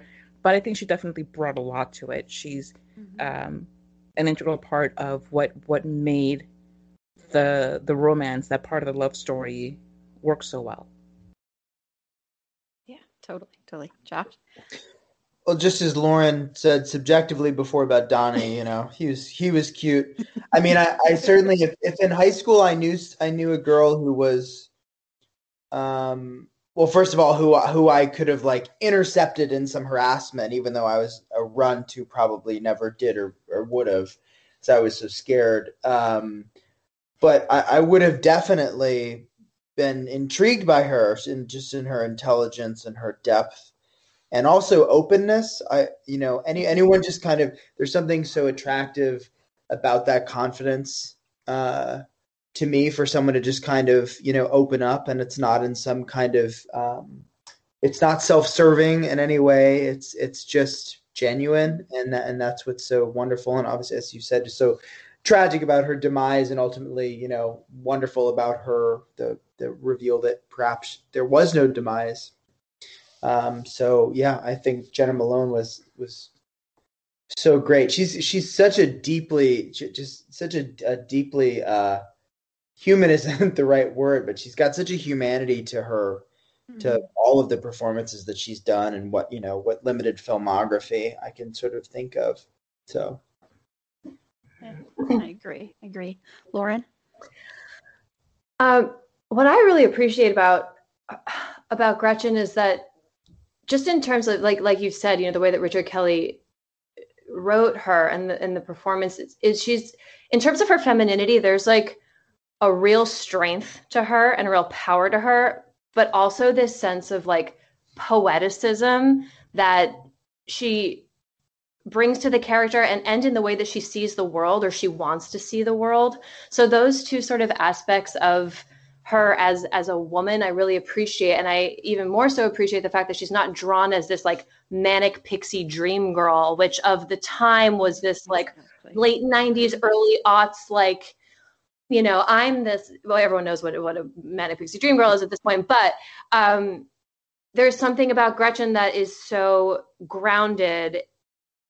And the example that just keeps coming to mind is when she's talking to Donnie about the way that she wants their first kiss to be, where she wants to be reminded of how beautiful the world can be. But so there's something kind of like, you know, like woo-woo about that in a way. But at the same time, this is a girl who knows what she wants. She knows that she knows how she wants things to go down. She knows she doesn't want it to go down when some creepy guy's watching them in the woods. And also this, like, you know, I guess the class projects that they do about wanting babies to see sort of these like beautiful images when they go to sleep at night. Yeah, there's just, I think I really appreciate this sort of strength and softness that she embodies. Mm-hmm. Yes, 100%. Sasha? Nobody stole mine. Woo! I get an original. I'm so happy. I know.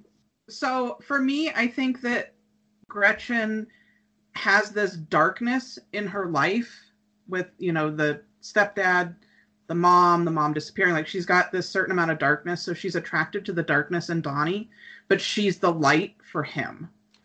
So I think they give that cohesive yin and yang. They're like the kindred spirits in a way, because again, she's comes out of this darkness, but she's got that light. And like Lauren said, you know, with the images for the babies and wanting everything for her has to be about beauty. She wants the beauty. She wants the joy. Like, that's what she's looking for.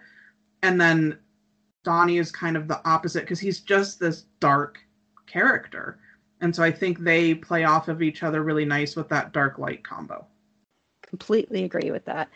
Yeah, and I think a lesser writer would have written her as the pixie dream girl, or would have written her even shallower than that, because this story is Donnie's story. So it would have been so easy to forget about the woman and be like, oh, she's just kind of there to make him feel. But she doesn't need any kind of character. She doesn't need any development. She's just there for him, and just to serve his needs. And that's what I appreciate, is they give her depth where she's not just, you know, fawning all over him. And she's a real person, and she has real struggles, and she's dealing with this horrific thing personally with her family. And so she is this fully fleshed out character. And too often women aren't fully fleshed out. You know, it's just very rare, or they fit into some kind of stereotype. And with her dying, you know, with the whole, you know, killing women for man pain, that's something that we've talked about endlessly. And you mentioned Carla, because it does get really old and tired. But for this one, it kind of works for me, where I don't feel that same kind of, oh, why did you have to kill her? You're just killing her to make Donnie do this. And yes, it is used as a motivation for him. But at the same time, I don't know. I think there was such tragedy in there, where it was kind of playing back to her whole thing about talking about tragedy and talking about finding a moment to get out of tragedy. And so here was her tragic moment. And here was Donnie's chance to give her beauty back and to give her a beautiful life back, and where she wouldn't have to suffer from tragedy anymore. And she could have this beautiful moment. And, you know, we'll talk about the end coming up, but I don't think she remembers him. I don't honestly think she remembers him. I don't know if people disagree with that.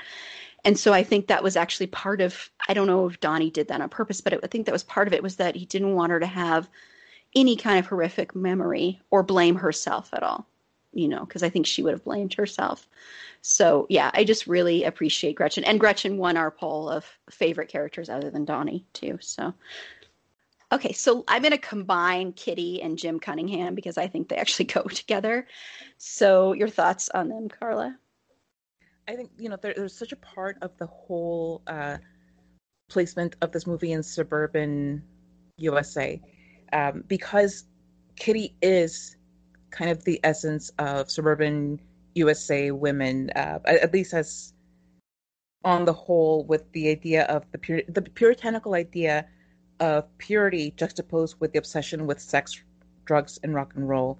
And I just want to bring up the fact that not enough people give credit to Beth Grant for her performance in this role. She is amazing. She's amazing in general, but she really brings something special to Kitty Farmer, because I think it really takes somebody with a lot of restraint and a lot of savvy to play this role in a way that isn't just flat out cartoonish. And yes, and she's certainly like a caricature of the suburban, middle class PTA mom, but it's done in a kind of subversive way, and I love that about her. And but she's also somebody who brings about a lot of Donnie's inner turmoil. His fixation with things being more complicated than just A or B completely brushes up against her very just fear or love interpretation of the world as informed by Jim Cunningham and his teachings. And, he brings up that it's more complicated than that. She refuses to see that. And it's just a truth that a lot of the time, people who are comfortable refuse to see beyond a dichotomy of some kind or another. And she's certainly comfortable, and she certainly doesn't want to see outside of that because it doesn't benefit her in any way. She doesn't have the struggles that maybe Donnie does, or that Sharita does, or that, even Rose does, because, as far as she's concerned, she has it all. And it's kind of like the whole evangelical prosperity gospel thing, where if you just, surrender to God, good things will happen to you and the money will keep flowing. And similarly, Jim Cunningham brings this kind of quote unquote gospel where it's, if you surrender your fear, love will flow. And how does love flow in suburban US? By the promise of more prosperity. So like the only thing holding you back from being more successful and prosperous is your fear and your negative emotions. And so you're never really allowed to feel in depth anything. You're only allowed to feel the positive things and the happy things. And if you see anything outside of that, no, we can't hear you. You don't belong here. And that's what they do to Donnie. And frankly, it's no surprise that he ends up being, in a child sex, what do they call it? Like a dungeon? Yeah. Mm-hmm. Yeah. Because it's precisely this kind of person who goes unnoticed. It's always like, oh, but he was so nice to me. Like, never investigated any further because, well, he's an upstanding white guy. Why do we need to look any further than that? What do we need to investigate beyond that? And I think the most telling thing with Jim is that in his video, there's that kid who kind of shouts like, I'm not afraid anymore, clearly terrified. Like his face says something completely different than his mouth. And I think that right there, like, was the first real introduction to what Jim Cunningham was, is that child, like, get me out of here. And in 2016, there was much made up of the 43% of white women who voted for you-know-who. And that's part of all of this. This is part of that whole same demographic that will go to bat for a child molester and will throw away everything. Will even, she's not going to her daughter's Star Search competition because she has to be there for Jim. And that's, the intertwining of Jim and Kitty. And I'm glad that you brought them up together because, like, there's a direct line between them to Donnie and his revelation of there being so much more than that. He's already smart, but that kind of awakens him even further. Like, these two can't possibly be right. Like, no. Clearly there's something off here. Mm-hmm. Yep. Josh? Oh, it's just so fun to watch Beth Grant go from, like, comfort zone, irreverent performance to gradually, like, an unrattled, exposed nerve, and her trying to hold it together and like hold that perfection together, like Spider-Man trying to hold two trams together as they're, fracturing. So watching her do that just as an actor was just so fun. And yeah, as you were mentioning, the relationship of the Karens who came to bat for who, it reminds me of like, Prison Letters or something. It's, this sexualization or this admiration of the imperfect for some reason, as if I don't know, in some weird way, you're I don't know, it's the ultimate expression of love or expression of your religious outlook or I don't know, in adoration of some pedestal character or character worth pedestaling in your environment who represents something for you, that perfection for you. I'll stand by them no matter what, martyr for no matter what.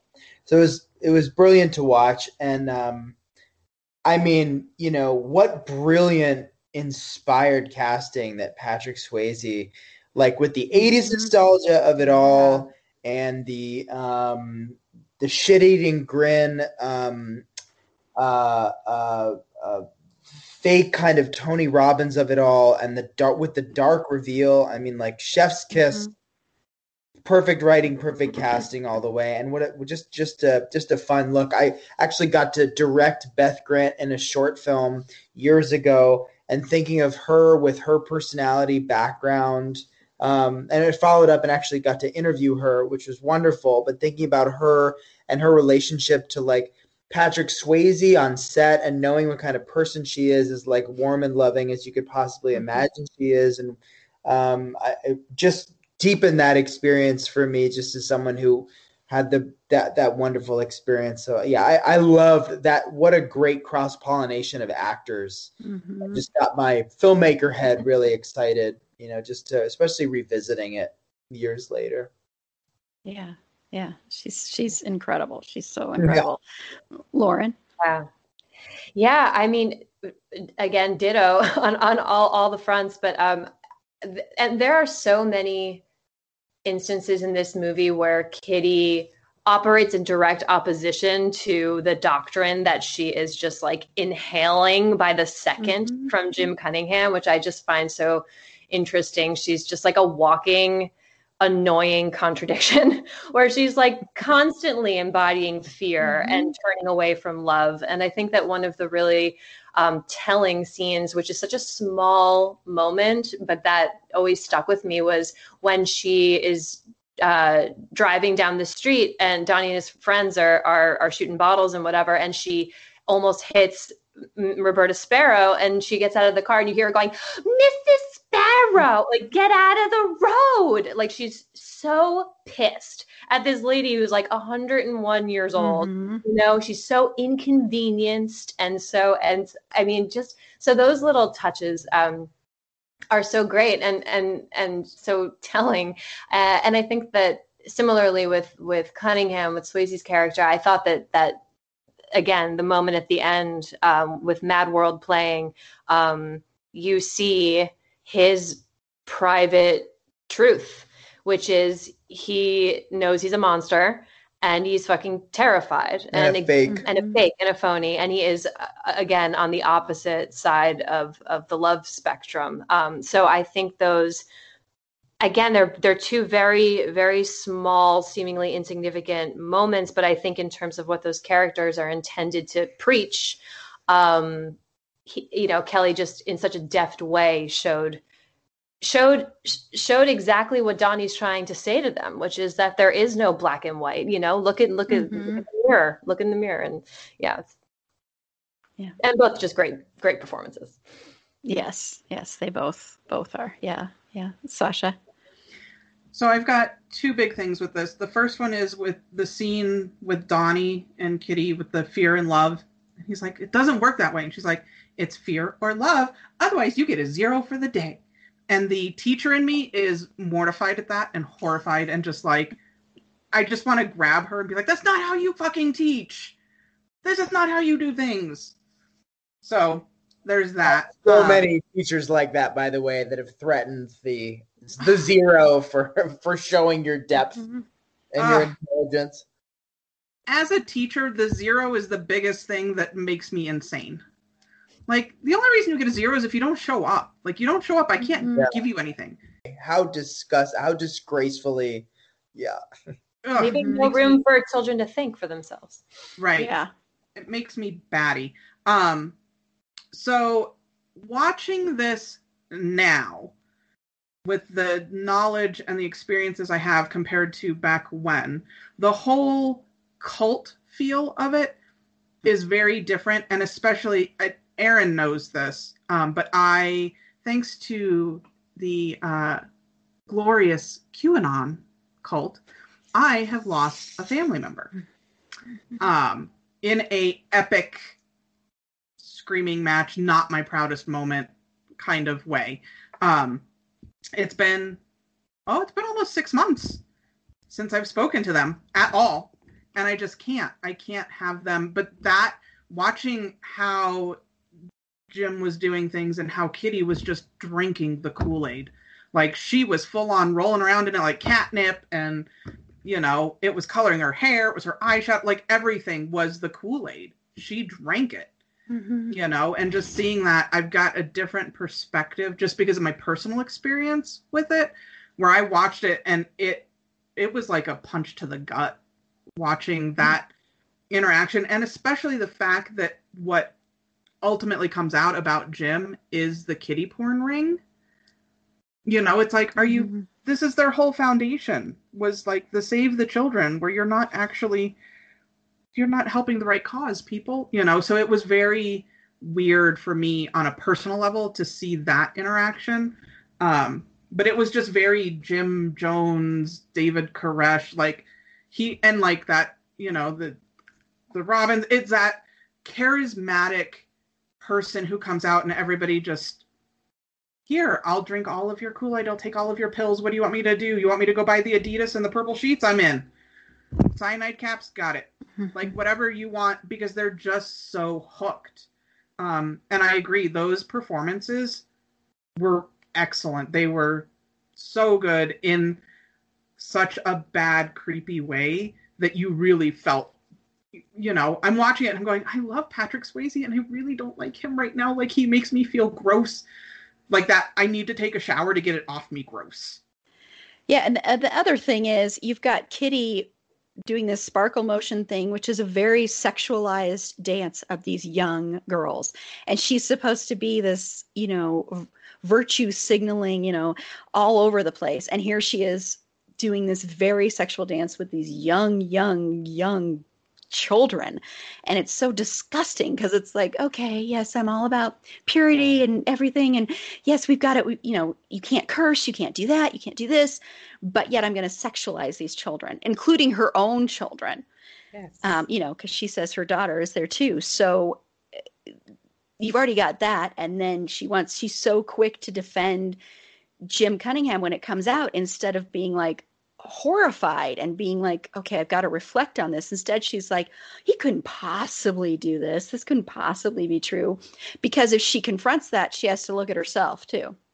And she has to look at the role she played. And she has to look at the fact that she brought this predator into this school, and she brought this predator in amongst these people and legitimized him. So she's going to sit there and not support him. Then that means that she has to confront herself too. So instead, if she supports him, then she can still live in that denial and lying to herself and lying about who he is and what she did and the role she played in it. So it's a very, very interesting character. And her performance, like we've already said, I mean, she's so, so good. And she's just such an incredible actress anyway. I mean, she brings subtlety and depth and level to characters that, even when they're not written that way, she still brings that depth in there. And she's just amazing. And Patrick Swayze was so good in this role. And I think it says something about his character and him as an actor, that he was willing to play a character like this and be okay with this. I think that says a lot about him as an actor, because yeah, he's so, so good. Yeah. Carla, did you want to add something on there? You about to say something? Just really quickly, that what Sasha was saying about the cult mentality, and what you were saying about her refusing to acknowledge the truth, it's exactly appropriate not only for that time but also for this time, as we're seeing, exit counselors for these QAnon people trying to be like, listen, you've been tricked, and trying to kind of guide them out of it. But that's, first of all, you have to be open to the idea even. And would Kitty have been open to the idea of her being part of a cult kind of thing? Who knows? But you have to be open to it in the first place. Exactly. Yeah. And she seems to already be in so much pain as a person that that opening up that possibility is probably just too much for her to bear. Yeah, I definitely agree with that. And I think, go ahead. Sorry, go ahead. I was just going to say, and if the girls didn't win their dance competition in Los Angeles, I don't know. She's just going to throw herself off the roof. Very true.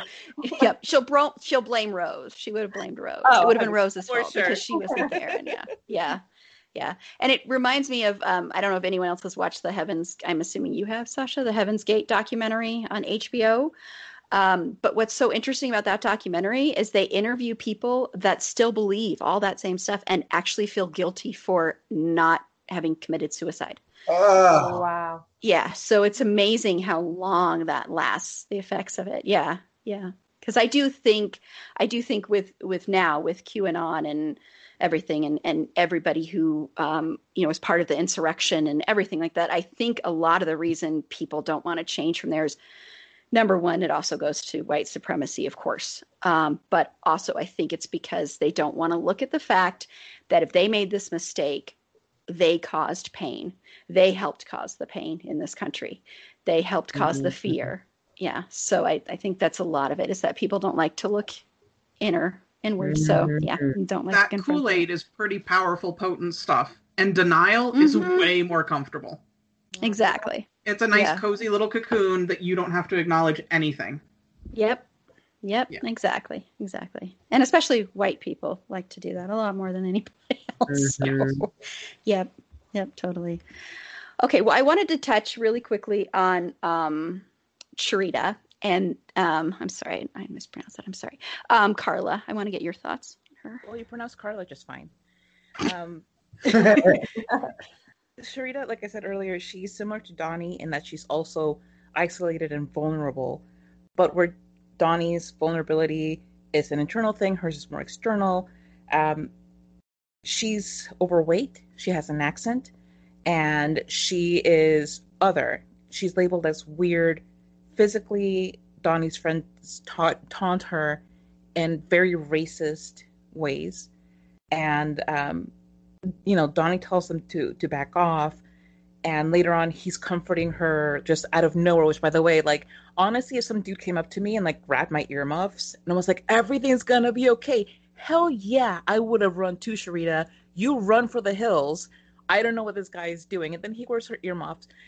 Honestly, again, my PhD in criminal minds coming in here, that's just absolute unsub territory. Like, call Agent Morgenstern, even though he doesn't work there anymore. That's not the point. We're not talking about injustices about criminal minds here. But yeah, so Sharita is just so interesting because she is part of the more innocent group of people in this movie, along with Samantha, who is just, like an untainted kind of person.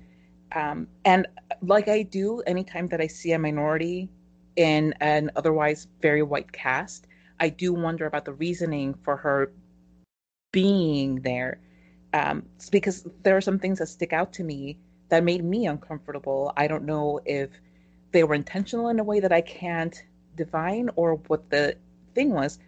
But, after the talent show, she goes to sit at the foot of the bronze statue of the mascot of the school. The school mascot is called the Mongrel, and it's a dog with like a human's body.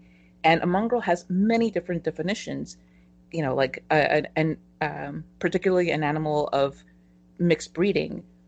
But, like that's part of the offensive ones is a person of mixed race. And it just made me really uncomfortable that Sharita is sitting at the foot of the mongrel statue a couple of times in the movie. I was like, what is the point of that? Like, please tell me that it's something innocuous so that I don't have to be like, oh God, this movie. And then also, like, the one other time that you see anything talking about an Asian person is when you're looking at the cards that Kitty Farmer is talking about it, when you have to like decide whether something is guided by fear or love. And the line says, Ling Ling finds a wallet. And the depiction of Ling Ling is a non-white person with sticky outy teeth, which is just straight up pulled from one of those awful caricatures of Asian people. That made me very uncomfortable. And that's something that I would want to question Richard Kelly on, like, why was this part of it? Why was that something that you went to?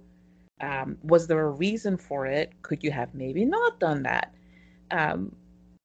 But, because particularly I think when we look at older movies and we think about, well, that's just how things were at the time, but like, why were things like that? Why did you choose that? The one black character is the janitor. Why? But as far as Sharita, she's fascinating because you know so little about her, which is also very sad that you know so little about her and she's so important. She's also, in the ending montage, the only character who, when she wakes up, has a smile on her face. And if we're going by the theory that Donnie has in some way affected all of these people who are waking up, maybe with some trace memory from that other timeline, she's the one who got comforted by Donnie. And maybe she'll carry that forward and feel like, you know what, somewhere out there is somebody who has my back and who believes that things will get better for me. And I think that's a beautiful, beautiful thing. And I really appreciated seeing a chubby, non-white person having that comfort and that happiness in her heart. Yeah. Yeah. Love that. All of it. Josh? Yeah, that's beautiful. I think with the, I'm not sure with Sharita, the actress who plays her, I'm not sure what her nationality is, but with the influx of Asian hate crimes, and my perceiving that she is of Asian descent. She is. Her mother's Japanese and her father is Jewish. So, yeah, it hit harder in a way watching the goons hitting, not hitting on her, harassing her, and then, for Donnie to step in, but you're reminding me the Ling Ling of it all. It does feel like tonally that Richard Kelly subconsciously was woke to that choice, calling it out to a degree. At least today, my projection is that it did feel like, just as Donnie was kind of calling everyone out, this imperfection, well, it was so blatantly imperfect. Like, I'm just thinking back from my Spanish textbooks or mathematical, problems with caricatures and everything. Nothing from as far back as I can remember, late 80s, was ever that terribly blatant. And I think, especially as a film made in, whatever it was, 98, I'd like to think anyway that Richard Kelly was subtextually calling out the imperfection of the time with that decision, and that it did feel like that, if it were remade today, or it felt like, a line potentially cut from that beat would have been Donnie also calling out, and why the fuck is it Ling Ling? Why isn't it like Leonard? You know what I mean? It did feel like that tonally, that energetically, it would have been the next step. It was hard to watch those scenes when it came out, of two white bullies, especially as a kid who was like chubby and bullied. I mean, I'm a white kid from an affluent suburb, but still to recognize that position and the fact that she's a woman and a minority at that, it hit all the harder this time rewatching it. But Carla's reminder that she does wake up smiling, which I'd forgotten, is warming for sure. Yeah, she's so invisible throughout so much of the movie, aside from when she's getting picked on. Like, even her performance at the talent show was like actually quite beautiful. She looked beautiful. Yeah. The backdrop was great. She put so much like work into it, like the production design, the performance, and it really struck me that, you know, the applause was just so tepid. There were people like, the sea like, of white faces. Yeah, like, okay, yeah. What the hell was that?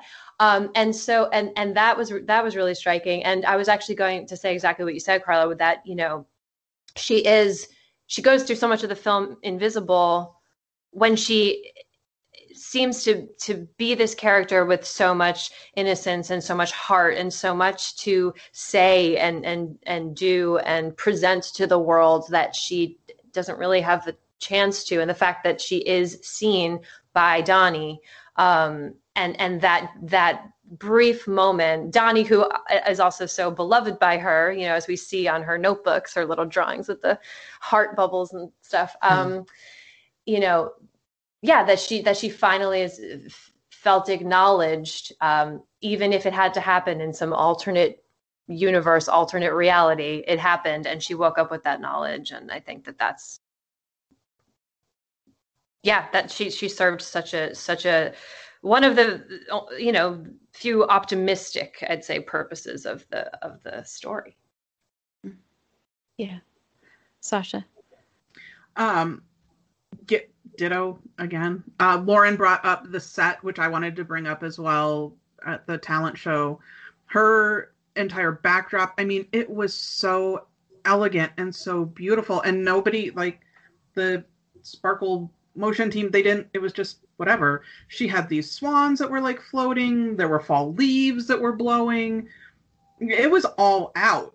And so it was really interesting that she had this huge set backdrop for her when she is such a invisible character.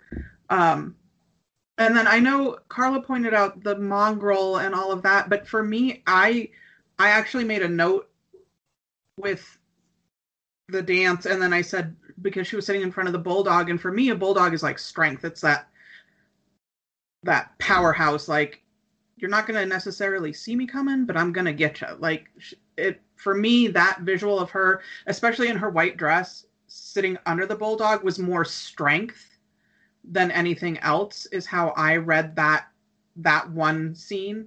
But I totally see where you're coming from, Carla, and that, you know, potential badness of the entire thing with you know, knowing that they're the mongrels. If they were the bulldogs instead of the mongrels, it would probably come across very differently. Because that's the big thing with having minorities in the room when you're writing this, like, you know, check it off against somebody who's Asian and be like, hey, how does this read to you? Mm-hmm. It's a very different thing than just putting it in there, having this intention in your mind and just flying with it. Right.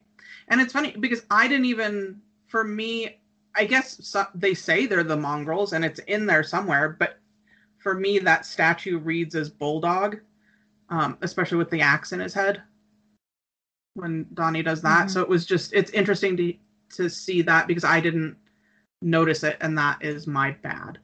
So, well, no, it's just, you know, it's something that you're not expected to think about because the writer is white. He's also the director. Most of the cast is white. Everybody in the background is white. So it's not something that you would necessarily think about until somebody who is mixed, who has been called a mongrel, it's like, oh, let's not go there. And Patrick Swayze as Jim Cunningham, when he comes running out on stage and he grabs the microphone, that very like super cool hop that he does, like, oh, grab the microphone. And he's like, hey, mongrels. And in that sense, he's using the term as intended, which is, you know, you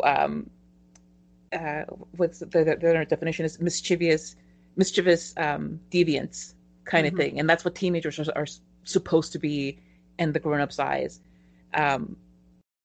So when you look at it that way, it doesn't necessarily hit the same way as somebody who is mixed, who has had that background of like, oh, that's not such a great word you want to use. No, I totally appreciate that. And that's, yeah. The other note I have for her is that I just want to give her a hug. I'm sure that she would freak out at that contact, but I just want to scoop her up and hug her and be like, it gets better, baby. I promise you. Right now, you don't think it does because you're in high school, and high school's terrible and it sucks, especially for outsiders, but it will get better. I promise. Mm-hmm. She's always hugging those books real tight. That's She's true. always Yeah. protecting herself. Mhm. Yeah. Shielding herself. Mm-hmm. And I think even though she's invisible, she's kind of always there. Like in one of the times when Donnie is talking to the teacher and she's outside listening, and she's pulls off her earmuff. Excuse me. Sorry, I couldn't remember the word there.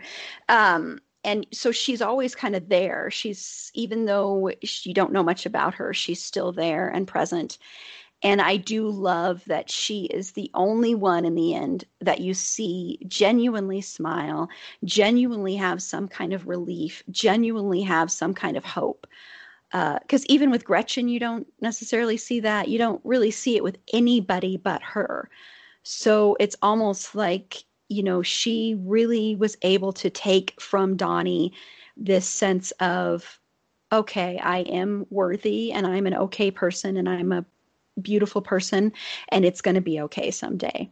And I'm actually above a lot of these people, and I have, maybe I have more depth to me. Maybe I have more character to me than some of these other people do. And yeah, her dance is so beautiful and poetic. It's almost like watching a poem come to life. It's just so gorgeous and beautiful. And it's so sad that nobody embraces it and nobody really likes it. And nobody just, gives her any kind of love or encouragement. And even what Jim Cunningham says, after, well, that was something, it's like, fuck you. I mean, really, because she just is putting her whole heart and soul out there. And it's just so sad to me, especially watching her be alone later. It's just, yeah. But I just really appreciate that she got that happy. Yes. Yeah, what you're saying about her waking up genuinely happy and having that hope, and I mean, it's so hopeful in the sense that like the clock has literally restarted. That she's been able to travel back in time with this knowledge and do any one of the things that we've seen in the film and not seen in the film, do them differently with this powerful knowledge that she is valuable and worthy. Mm-hmm. So who knows what Charita will do next? Yeah. I would love to, I don't know, with Richard Kelly mentioning that he might want to explore the universe more. Who knows? I mean, I don't know if it would be even any of the characters from it, but yeah, that is one thing that I really always appreciate about the ending, is just watching her face and just watching that true, genuine joy and hopefulness and happiness. And you hadn't seen that at all through the whole movie on her face before.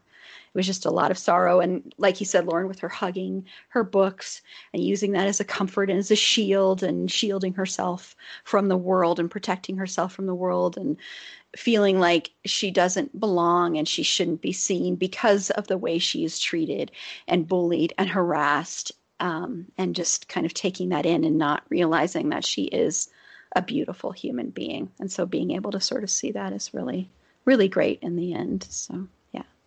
Okay, so let's talk about the ending. And I just want to know what everybody thinks it means. And do you think the characters actually learned something, the ones that remember stuff, Carla?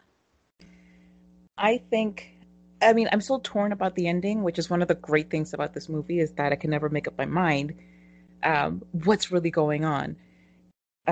There's part of me that says, well, he is, Gretchen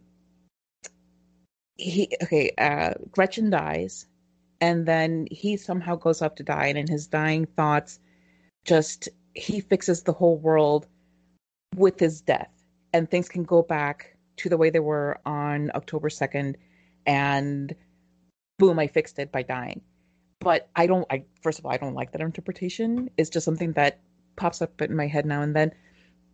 So what I really want to believe is that what happens is that he finds a way to reset the timeline, because he sees not only the big storm cloud that's about to tear everything apart and, end the world, he also sees the plane. He knows that his sister and mother are on it. And he realizes, well, I don't want them to die. I don't want anybody else to have to suffer. If only one person needs to suffer for everybody else not to, then I'm happy to be that person. I'm fulfilled now. I have had an experience with love. I've had an experience of being appreciated and accepted for who I am. I now know that my father and mother do love me. It's not like I thought before, where I thought I was alone and isolated. So he is free now to make that sacrifice. And no matter how you look at it, it's still very sad, because one way or another, Donnie dies. Whatever theory you ascribe to, he is giving himself up for the greater good. And by the way, I can't ever think of the phrase "the greater good" without thinking of Hot Fuzz and that scene of the round table where it's like, the greater good, the greater good. But that's just how I think about that phrase. But I love that ending. I love that it's completely mystifying. I love that before you get that montage with all those characters, or maybe it's after, I don't even know anymore. But the mom, Rose, is standing by a tree. Her whole family is hugging each other and sobbing. She's by herself at that tree, smoking with this vacant look in her eye. I think, it might be easy to write that off as coldness, indifference, maybe. But I think that if you're looking at it as a mother who has just lost her child, but who has to hold on and be strong for the rest of her family, who's trying to reconcile all of these roles that she has to play while she's trying to grieve, and she's giving herself a moment to just breathe, and how important that is for her. And always with that actor, there's always so much more going on in her eyes than there is in her body. And I think that's one of the most beautiful things about her acting. And that interaction with her and Gretchen, where Gretchen's talking to the little neighbor kid, finding out what's going on, like, Donnie Darko, who the hell is that? And she feels still compelled to wave to the mom, and the mom waves back, and there's that moment of understanding, like that quick, hey, what's going on? Why do I feel compelled to have this contact with you? It's just like a cherry on top of so much beauty at this ending. This ending couldn't be more perfect. Even though we do lose a protagonist. And I am forever grateful for the fact that they have footage of Donnie Darko being impaled, and they chose not to use it. That they leave it up to the imagination. Because first of all, it spares us, as a viewer, that kind of unnecessary grief and just gore that's unnecessary. But it also gives us more to play with in our imagination. To, first of all, to imagine if we really want that maybe he didn't die. Maybe that's just a vessel. Maybe. Who knows? Who cares? It gives us so much more leeway to think outside of what they've given us. And it's so beautiful. And the ending being so open as it is what cements it as such a perfect movie. Mm-hmm. And it would have been cheap to show his body. It would have been For just sure. cheap. Yeah. Wouldn't have been necessary. Yeah. Would not serve the movie, whatsoever. Perhaps he vanished into the space-time. We don't have to know that the body was either found or not. He's in some other timeline. Yeah. Yeah, I mean, there's not much more I can add to that, to Carla's brilliant recounting and sum up of it, other than that it might be one of the better endings to a film and more satisfying endings to any film, or of my favorite films I can think of. Yeah. The mourning and yet the silver lining to it, the kind of like wink in the end. There's a movie that Lauren and I love, Super Dark Times. I feel like that director, Kevin Phillips, I think he was influenced to a degree. Yeah, it's another ethereal sort of time capsule movie that has not a similar ending, but it ends with a perspective shift to the female protagonist, where silver lining is kind of felt or implied. And it reminds me of that. I mean, just not in as epic a way, because it's not an epic film on the level that Donnie Darko is. But yeah, I think it's one of the better endings to, one of my favorite films I think I've ever seen or can think of. Yeah. I'm a bit torn as to whether, I mean, I think that every one of our characters, there is some touch, some thread, some vague remembrance of this stretch of 20 some odd days or whatever that never was but was. And I feel that way simply because of, the sort of, when you get deja vu, when you are, Josh and I were walking down the street the other day and we mentioned our friend's dog who has a funny name, and literally that dog comes walking around the corner being walked by, a friend's partner.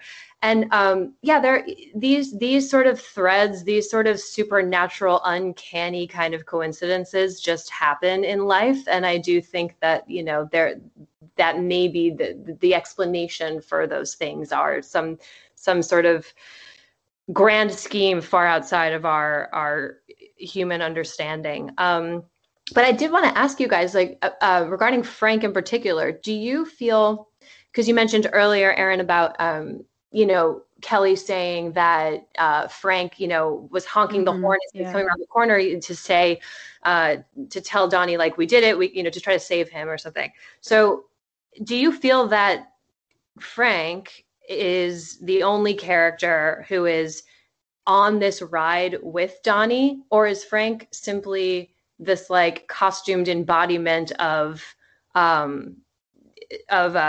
Donnie's like engine, toward the conclusion of the film? Go ahead, Carla. I absolutely feel that Roberta Sparrow was on that with them. Oh, I think so. Yeah. Because she, her walking back and forth to the mailbox is just kind of a thing that's thrown in there. But when I think about the fact that the night could have gone very differently if she had been the one who was run over instead of Gretchen, how that would have maybe changed things.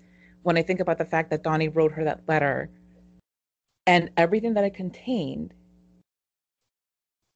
and that first of all, she's standing there reading it. The reason she hasn't moved is because she's standing there reading that letter, that very crucial moment when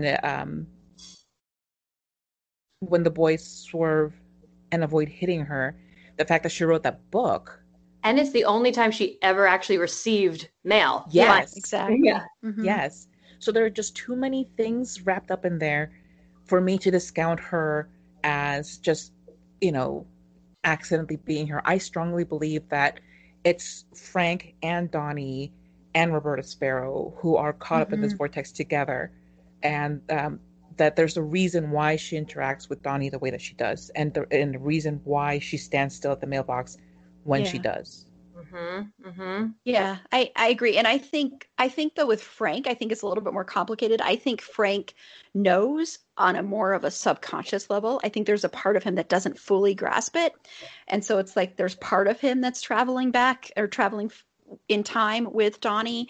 And then there's another part of him that is, not there, kind of, I don't know, like kind of split in two. That's how I kind of view it. But I agree with the Roberta Sparrow. Yeah, I mean, I totally have always thought that she was part of it because she's such a prominent figure throughout the movie. So it only makes sense that she would be a part of it. So yeah, totally agree with that. Yeah. Yeah. That's a great point. I totally agree about Roberta Sparrow. I am on the same page with you, Aaron, though, about Frank. I think that I don't think the actual teenage boy, that kid, Frank, the sister's boyfriend, was sitting in the movie theater with them. Yeah. Like, I think that's a metaphysical representation. But and in the end too, when he like touches his eye, that could be interpreted either way, right? It could be this sort of like melancholy, realization that some other kid had to die so I could live, but it could also be this just strange, like, why do I even feel the inclination to touch this, and so it's fascinating that you can go either way. It's a beautiful mystery. Yeah, it's so amazing. Yeah. Perfect. Sasha, did you have anything I want to add to that? No, I think everybody really kind of covered it. For me, I think the big takeaway for me was that ultimately it's kind of giving that illusion of hope. Like just because something happened doesn't mean it can't be undone. Obviously, there are certain things that can never be undone. Mm-hmm. You can never not run over Gretchen. Like, she got run over. Spoiler alert, she's dead. If you haven't seen the movie in the last 20 years, you deserve it. But, so there's certain things that can't be undone, and I get that. But I think the whole theme is that you can kind of undo things. And that's, for me, all of the people at the end in that sequence where you're seeing their faces, it's them coming to terms with if they're going to make that shift, right? Mm-hmm. Jim Cunningham in his, oh my God, I am the biggest fucking monster on the planet. Am I going to come clean or am I going to continue to be a monster? Yeah. And then like Sharita with the smile of, okay, maybe things do get better. It's everybody has that moment where it's like, okay, there's almost like that sense of hope or like you could undo some things. So that's for me the kind of big wrap up of the movie is that kind of moral. It's not really moral. I don't know. What's the word I'm looking for? Well, it is kind of like that, like a life lesson. Were you going to say something, Lauren? Oh, I was just going to say, beautiful question. Like Carla said, it is this beautiful mystery. Yeah. And with the Jim Cunningham thing, that's an interesting thing about that, because it's like, okay, so we as an audience know that he's this horrible, disgusting predator. We know that. And at this point, he hasn't been arrested because they've gone back in time. So he's not arrested. So even though people know, that brings up a good question. I just want to ask really quickly of everybody. We won't go around, but everybody, do you think he ends up getting punished in the end, like in any way? Do you think anything ever happens to him? Yeah, I don't either. Because sadly. he's a coward.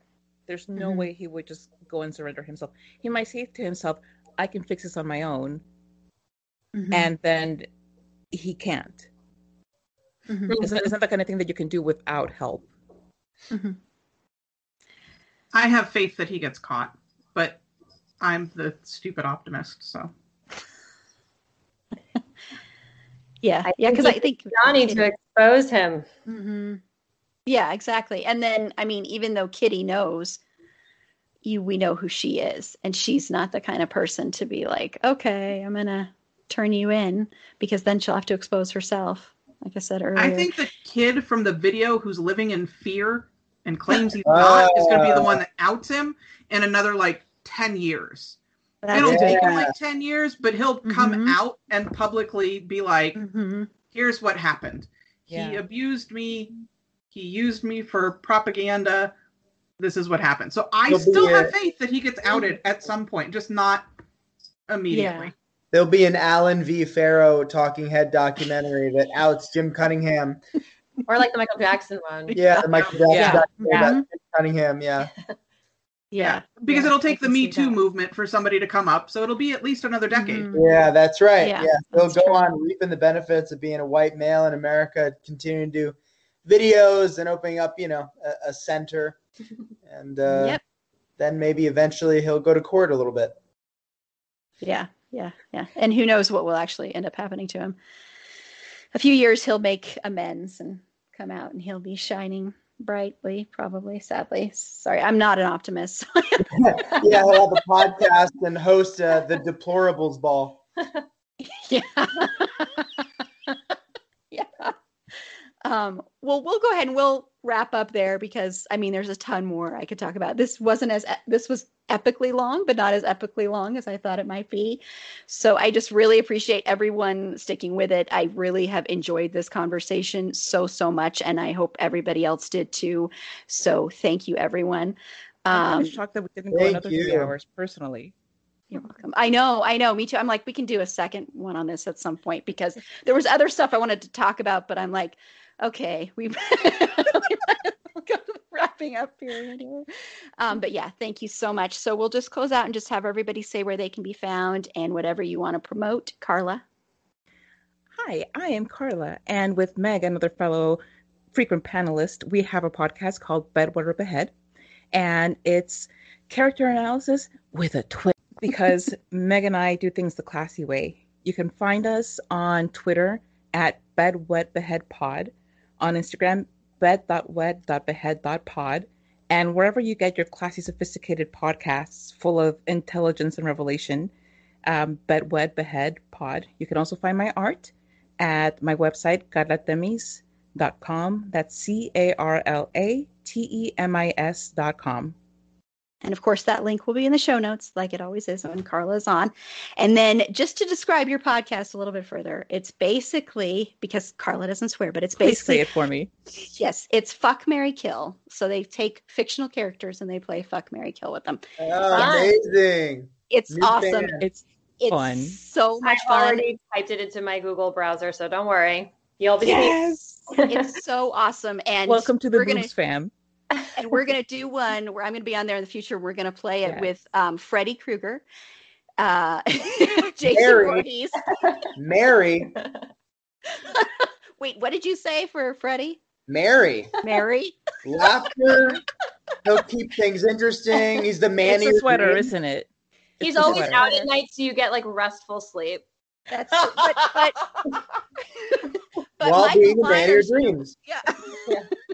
But Michael Myers, he's very loyal and he always comes home. And he's pretty quiet, so you don't have to, if you don't want to deal with that, There's a certain appeal there. Yes. Yeah, that's a big old F for me. He's quiet, You can't keep a conversation. You can't marry him. You can't have a conversation with an immortal slasher. That's true. And I don't know who your third is going to be, but We're going to have to kill him. I mean, it's, Jason, I was going to say, like, you might, if you don't know what is going on under a mask, maybe it's better, if you're going to be forced to. Honestly, it might not be the worst. Yeah. I mean, I've lived with under the same roof with my child and husband, and we've all gone out wearing masks, and it's been like kind of blissful. So that might be the secret. That's true. But that's going to be so much fun. I am so excited to record that. I've already been jotting down notes of who realistically would be the best option. As you should, because it's all about realism on Bedwetter Behead. For sure. And then Josh. I just designed my updated my new website, so I'm really excited about it. If you go to josh'smindhouse.com, I've got pictures from the College Humor Days, behind the scenes of my movies, and random character imagery, and some news stuff, and some merch. So yeah, it was a really nice pandemic project. So you can find me on Josh's Mindhouse, and then all my social stuff from there. Awesome. And we'll link that in the show notes too. Cool. And then Lauren? I'm laurensick.com and Lauren Sick on Instagram. I don't really do the Twitter thing so much. I'm trying to get better at it. I don't really get it. I don't really do it.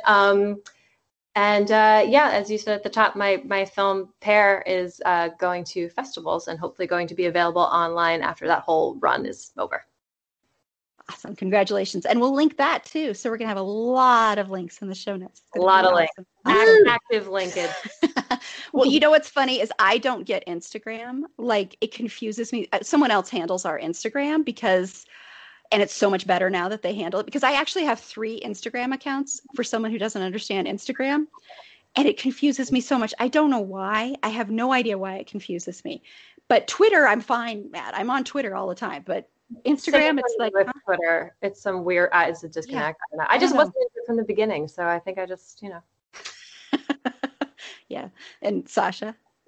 I'm like Lauren. I don't get the Twitter. Everybody knows this. I don't Twitter. I don't get it. It's weird. You can find me on Instagram. It's Vegan Geek Chick. If you follow me there, that I actually just today in my bio added my puppy's Instagram, because every dog needs an Instagram. So you can follow him. His name is Undewey. Toxin. So right, it's funny. And then I cleared this with Aaron. I'm gonna go ahead and promote my husband does board game design for fun, but somebody actually just cornered him and he was apparently in a mood. And so they are going to do one of his board games. It's called Dead Man's Chess. But if you go to Spyglass Games, I think they've got a .com, Facebook, Insta, everything. So it's Spyglass Games. There's an article about him and the game. They're going to put it out on Kickstarter probably this summer. But I'll promote that through my Instagram as well. So yeah. Yay. I can link that as well. Yay! All the links. I love promoting everybody. So, hey. Yeah. And this is Erin. You can follow me on Twitter at @EAprilBeauty. The E and the A and the B are capitalized. Be sure to like the show on Facebook at facebook.com/itsafandom_thing_pod. On Twitter at fandomthingpod. No it's in that one. On Instagram at itsafandom_thing_pod. If you have any feedback, show notes, if you'd like to be a potential interview guest, feel free to reach out to us at itsafandom_thing_pod@gmail.com. And on our next episode, we're going to be talking about Doctor Who. And we already recorded this one. And Erin does not watch Doctor Who. So I was kind of moderating. So, but it's a great, great panel. And I've been told that if I do not watch some Doctor Who episodes by the panelists are back on, I'm going to be in big trouble. So I guess I got to do that at some point here. I'll do that. But until next time, remember, it's a fandom thing and Black Lives Matter.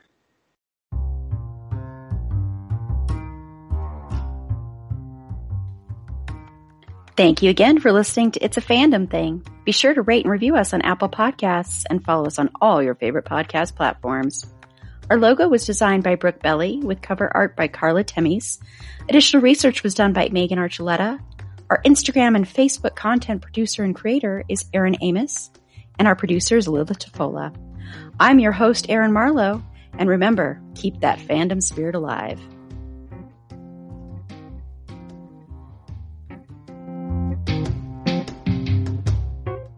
Everyone is talking about magnesium. It's all you hear about. But why? What do we know about magnesium?